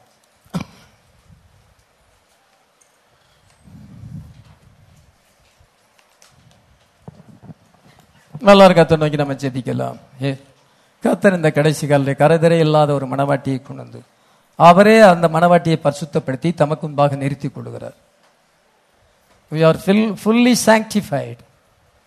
நம்ம முற்றிலுமாக பரிசுத்தமாக்கப்பட்டிருக்கோம். நம்முடைய ஆவி, ஆத்மா, சரீரம் பரிசுத்தமாக்கப்பட்டிருக்கிறது. தேவனுக்கு முன்பாக நிற்கிற ஒரு மணவாட்டியாக நம்மை மாற்றியிருக்கிறார். உலகத்தின் மக்கள், கிறிஸ்தவர்கள் சாபனங்களை நேசிக்கிறார்கள். தேவனுடைய வார்த்தைக்கு அப்பாற்பட்டது வேசித்தனம். உலகத்தை நேசிக்கிறார்கள். அது வேசித்தனமாய் இருக்கு. ஆண்டவர் அதிலிருந்து நம்மை விடுதலை ஆக்கி இருக்கிறார். நம்ம மனம் திரும்பி இருக்கிறோம். கர்த்தர் அந்த பத்சேபாளை அவன் தாவீது மறுபடியும் நேசித்தான். அப்பொழுது சாலமோன் அங்கே வந்தான். அனுமதிக்கு சித்தம் பரிபூர்ண சித்தமாக மாறிவிட்டது. அவனுடைய சாபம் ஆசீர்வாதமாய் மாறிவிட்டது. ஏனென்றால் அவன் வார்த்தையை கேட்டு குயிக்கா ரிப்பென்ட் ஆனான். இன்னைக்கு இந்த உலகம் அவ்விதமாக மனம் திரும்பவில்லை. அவங்க கண்ணில் உத்தரம் இருக்கிறது. இது ஆக்கினை தீர்ப்பு வரும், அழிவு வரும், தப்பித்துக் கொள்ள முடியாது. ஆனால் கர்த்தர் நம்மை பிரைடாக மாற்றியிருக்கிறார். கரைதிரை இல்லாத பிரைடாக மாற்றியிருக்கார். அதனால கர்த்தருக்கு நம்ம எல்லாரும் சோத்திரங்களை எழுப்போம். ஆண்டவரே கரைதிரை முற்றும் நீங்கிடவே கர்த்தர் நம்மை கழுவிடுவார். கரைதிரை முற்றும் நீங்கிடவே கர்த்தர் நம்மை கழுவிடுவார். வருகையில் என்னை சேர்க்குவாரை வழுவாது காத்து கொள்வார். வழுவாது காத்து கொள்வார். ஜெய கிறிஸ்து சொல்கிறார், ஜெயமாக நடத்திடுவார். ஜெய கீதங்கள் நாம் பாடிய ஜெய கொடியும் ஏற்றிடுவோம். ஜெயம் அல்லேலூயா அவன் நாமத்திற்கே. ஜெயம் அல்லேலூயா அவன் நாமத்திற்கே. எங்களை நேசிக்கிற பரலோக பிதாவே, மட்டுமாக நம்முடைய வார்த்தையை நாங்கள் தியானிக்க உதவி செய்திருக்கிறோம். இது எங்களுக்கு ஒரு உணர்வை கொடுக்கிற ஒரு செய்தியா இருக்கிறது. எல்லா மெசேஜும் எங்களுக்கு அவசியம். ஆனால் இது உம்முடைய கிருபையை வெளிப்படுத்துகிறது. தாவீது குயிக்கா மறந்துடும் பொழுது அவனுக்கு கிரேஸ் கொடுக்கப்பட்டது. எங்களுக்கு அந்த 51ஆம் சங்கீதம் கிடைச்சிருக்காது. அந்த மகத்தான சங்கீதத்தை கொடுத்து எல்லாமே சேஞ்ச் ஆகிவிட்டது. மனம் திரும்புதல் எல்லாத்தையுமே, சூழ்நிலைகள் எல்லாத்தையுமே மாற்றுகிறது. அவன் தன்னுடைய கண்ணில் இருக்க உத்தரத்தை எடுத்து போட்டு விட்டான். அவன் எலெக்டட். அவனை நீர் கைவிட மாட்டீர். அவன் வழுவி போக முடியாது. ஜீவ புஸ்தகத்திலிருந்து அவனுடைய பெயர் கிறுக்கப்பட மாட்டாது. நித்தியத்திலே அவன் இருக்கிறான். அவனுடைய தவறுகள் மன்னிக்கப்பட்டது, அது மறக்கப்பட்டது. கர்த்தாவே, அவன் நீர் வந்து தாவீதின் குமாரன் என்று அழைக்கப்பட்டேன். மான ஆண்டவரே, ஸ்தானத்தை தந்தீர். எப்பொழுதும் எங்களுக்கு இந்த மகத்தான செய்தி கொடுத்திருக்கிறீர். சோரன் வில்லியம் மேரியன் பெனன்ஹாம் மூலமாக இந்த செய்தி எங்களுக்கு கொடுக்கப்பட்டிருக்கிறது. அவன் நாத்தான் மேல் முன்பாக நின்றான். நாங்கள் ஒரு ப்ராப்பர்ட் முன்னால நிற்கிறோம். மனம் திரும்பும் பொழுது எங்களுக்கு எவ்வளோ பெரிய ஸ்லாக்கியம் இருக்கிறது, எவ்வளோ ஆசீர்வாதங்கள் இருக்கிறது. நாங்கள் நித்தியத்தை இழந்து போகக்கூடாது. எதை இழந்து போனாலும் நித்தியத்தை இழந்து போகக்கூடாது. ஒருவேளை எங்கள் வாழ்க்கையிலே ஆண்டவரே பல நன்மைகள் கிடைக்காமல் இருக்கலாம். இந்த காலம் கொஞ்ச காலம்தான். இதெல்லாம் சீக்கிரமாய் முடிவடையும். இன்னும் கொஞ்ச நாட்களே இருக்கிறது. நாங்கள் நித்தியத்தை இழந்து போகாதபடி, ரேப்சரை இழந்து போகாதபடி, வெட்டிங் சப்பரை இழந்து போகாதபடி அதை உறுதியாக பற்றி கொள்ள உதவிச்சு. தடையாயிருக்கிற காரியங்கள் எல்லாத்தையும் நாங்கள் உதறி தள்ளிவிட்டு விசுவாசத்தை தோக்கரும் முடிக்கரும் ஆகிய இயேசு கிறிஸ்துவை நோக்கியே எங்களுக்கு நியமித்திருக்கிற ஓட்டத்திலே பொறுமையோடு ஓட கிருபத்தார், பலத்தார். என் முழங்கால் போயிட்டு இருக்கிற அனைவரையும் ஆசீர்வதியும். புதன்கிழமை நடக்கிற விவாக ஆராதனை ஆசீர்வதி, ரிசப்ஷன் ஆசீர்வதி, 2 குடும்பத்தாரை ஆயத்தப்படுத்தும். பெண்ணு மாப்பிள்ளைக்கு நல்ல சுகத்தை தந்து எல்லா சூழ்நிலை அனுகூலமாக்கி தந்து அந்த விவாகம் ஆசீர்வாதமாக நடைபெற உம்முடைய பிரசன்னத்திலே இணைக்கப்பட நீர் வந்து ஆண்டவரே அந்த விவாகத்தை ஆசீர்வதிக்க வேண்டும். நீர் இணைக்க வேண்டும், ஆசீர்வதிக்க வேண்டும். கர்த்தாவே, நீர் அவிதமாய் செய்ய போறதுக்காக ஸ்தோத்திரம் செலுத்துகிறோம். எல்லா சாத்தானுடைய தடைகளை நீர் அப்புறப்படுத்தும். ஆண்டவரே, இரக்கமாயிரும். இப்பொழுது முழங்கால் போயிட்டு நம்முடைய பிள்ளைகள் மேல இரக்கமாயிரும். எல்லாரையும் ஆவிக்குரியவர்களாக மாற்றும். எல்லாரும் ராட்சல்ல பங்கு பெற ஆயத்தப்படுத்தும். இந்த மெசேஜ் ஆயத்தப்படுத்தட்டும். கர்த்தாவே, நீர் கிருபையாய் இருப்பீராக. எங்களை முற்றிலும் ஒப்புக் கொடுக்கிறோம். இயேசு கிறிஸ்துவின் நாமத்தில் வேண்டிக் கொள்கிறோம்.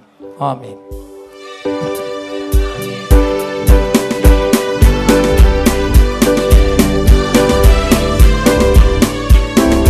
கரத்தை நீக்கி ரட்சித்தாரே,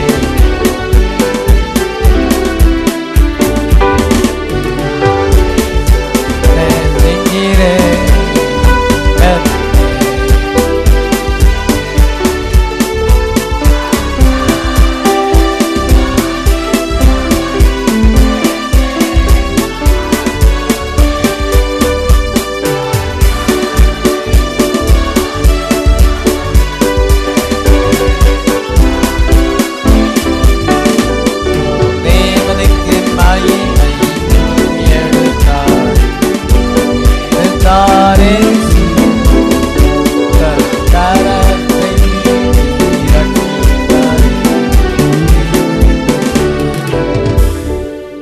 கர்த்தர் தாமே உங்கள் எல்லாரையும் ஆசீர்வதிப்பாராக.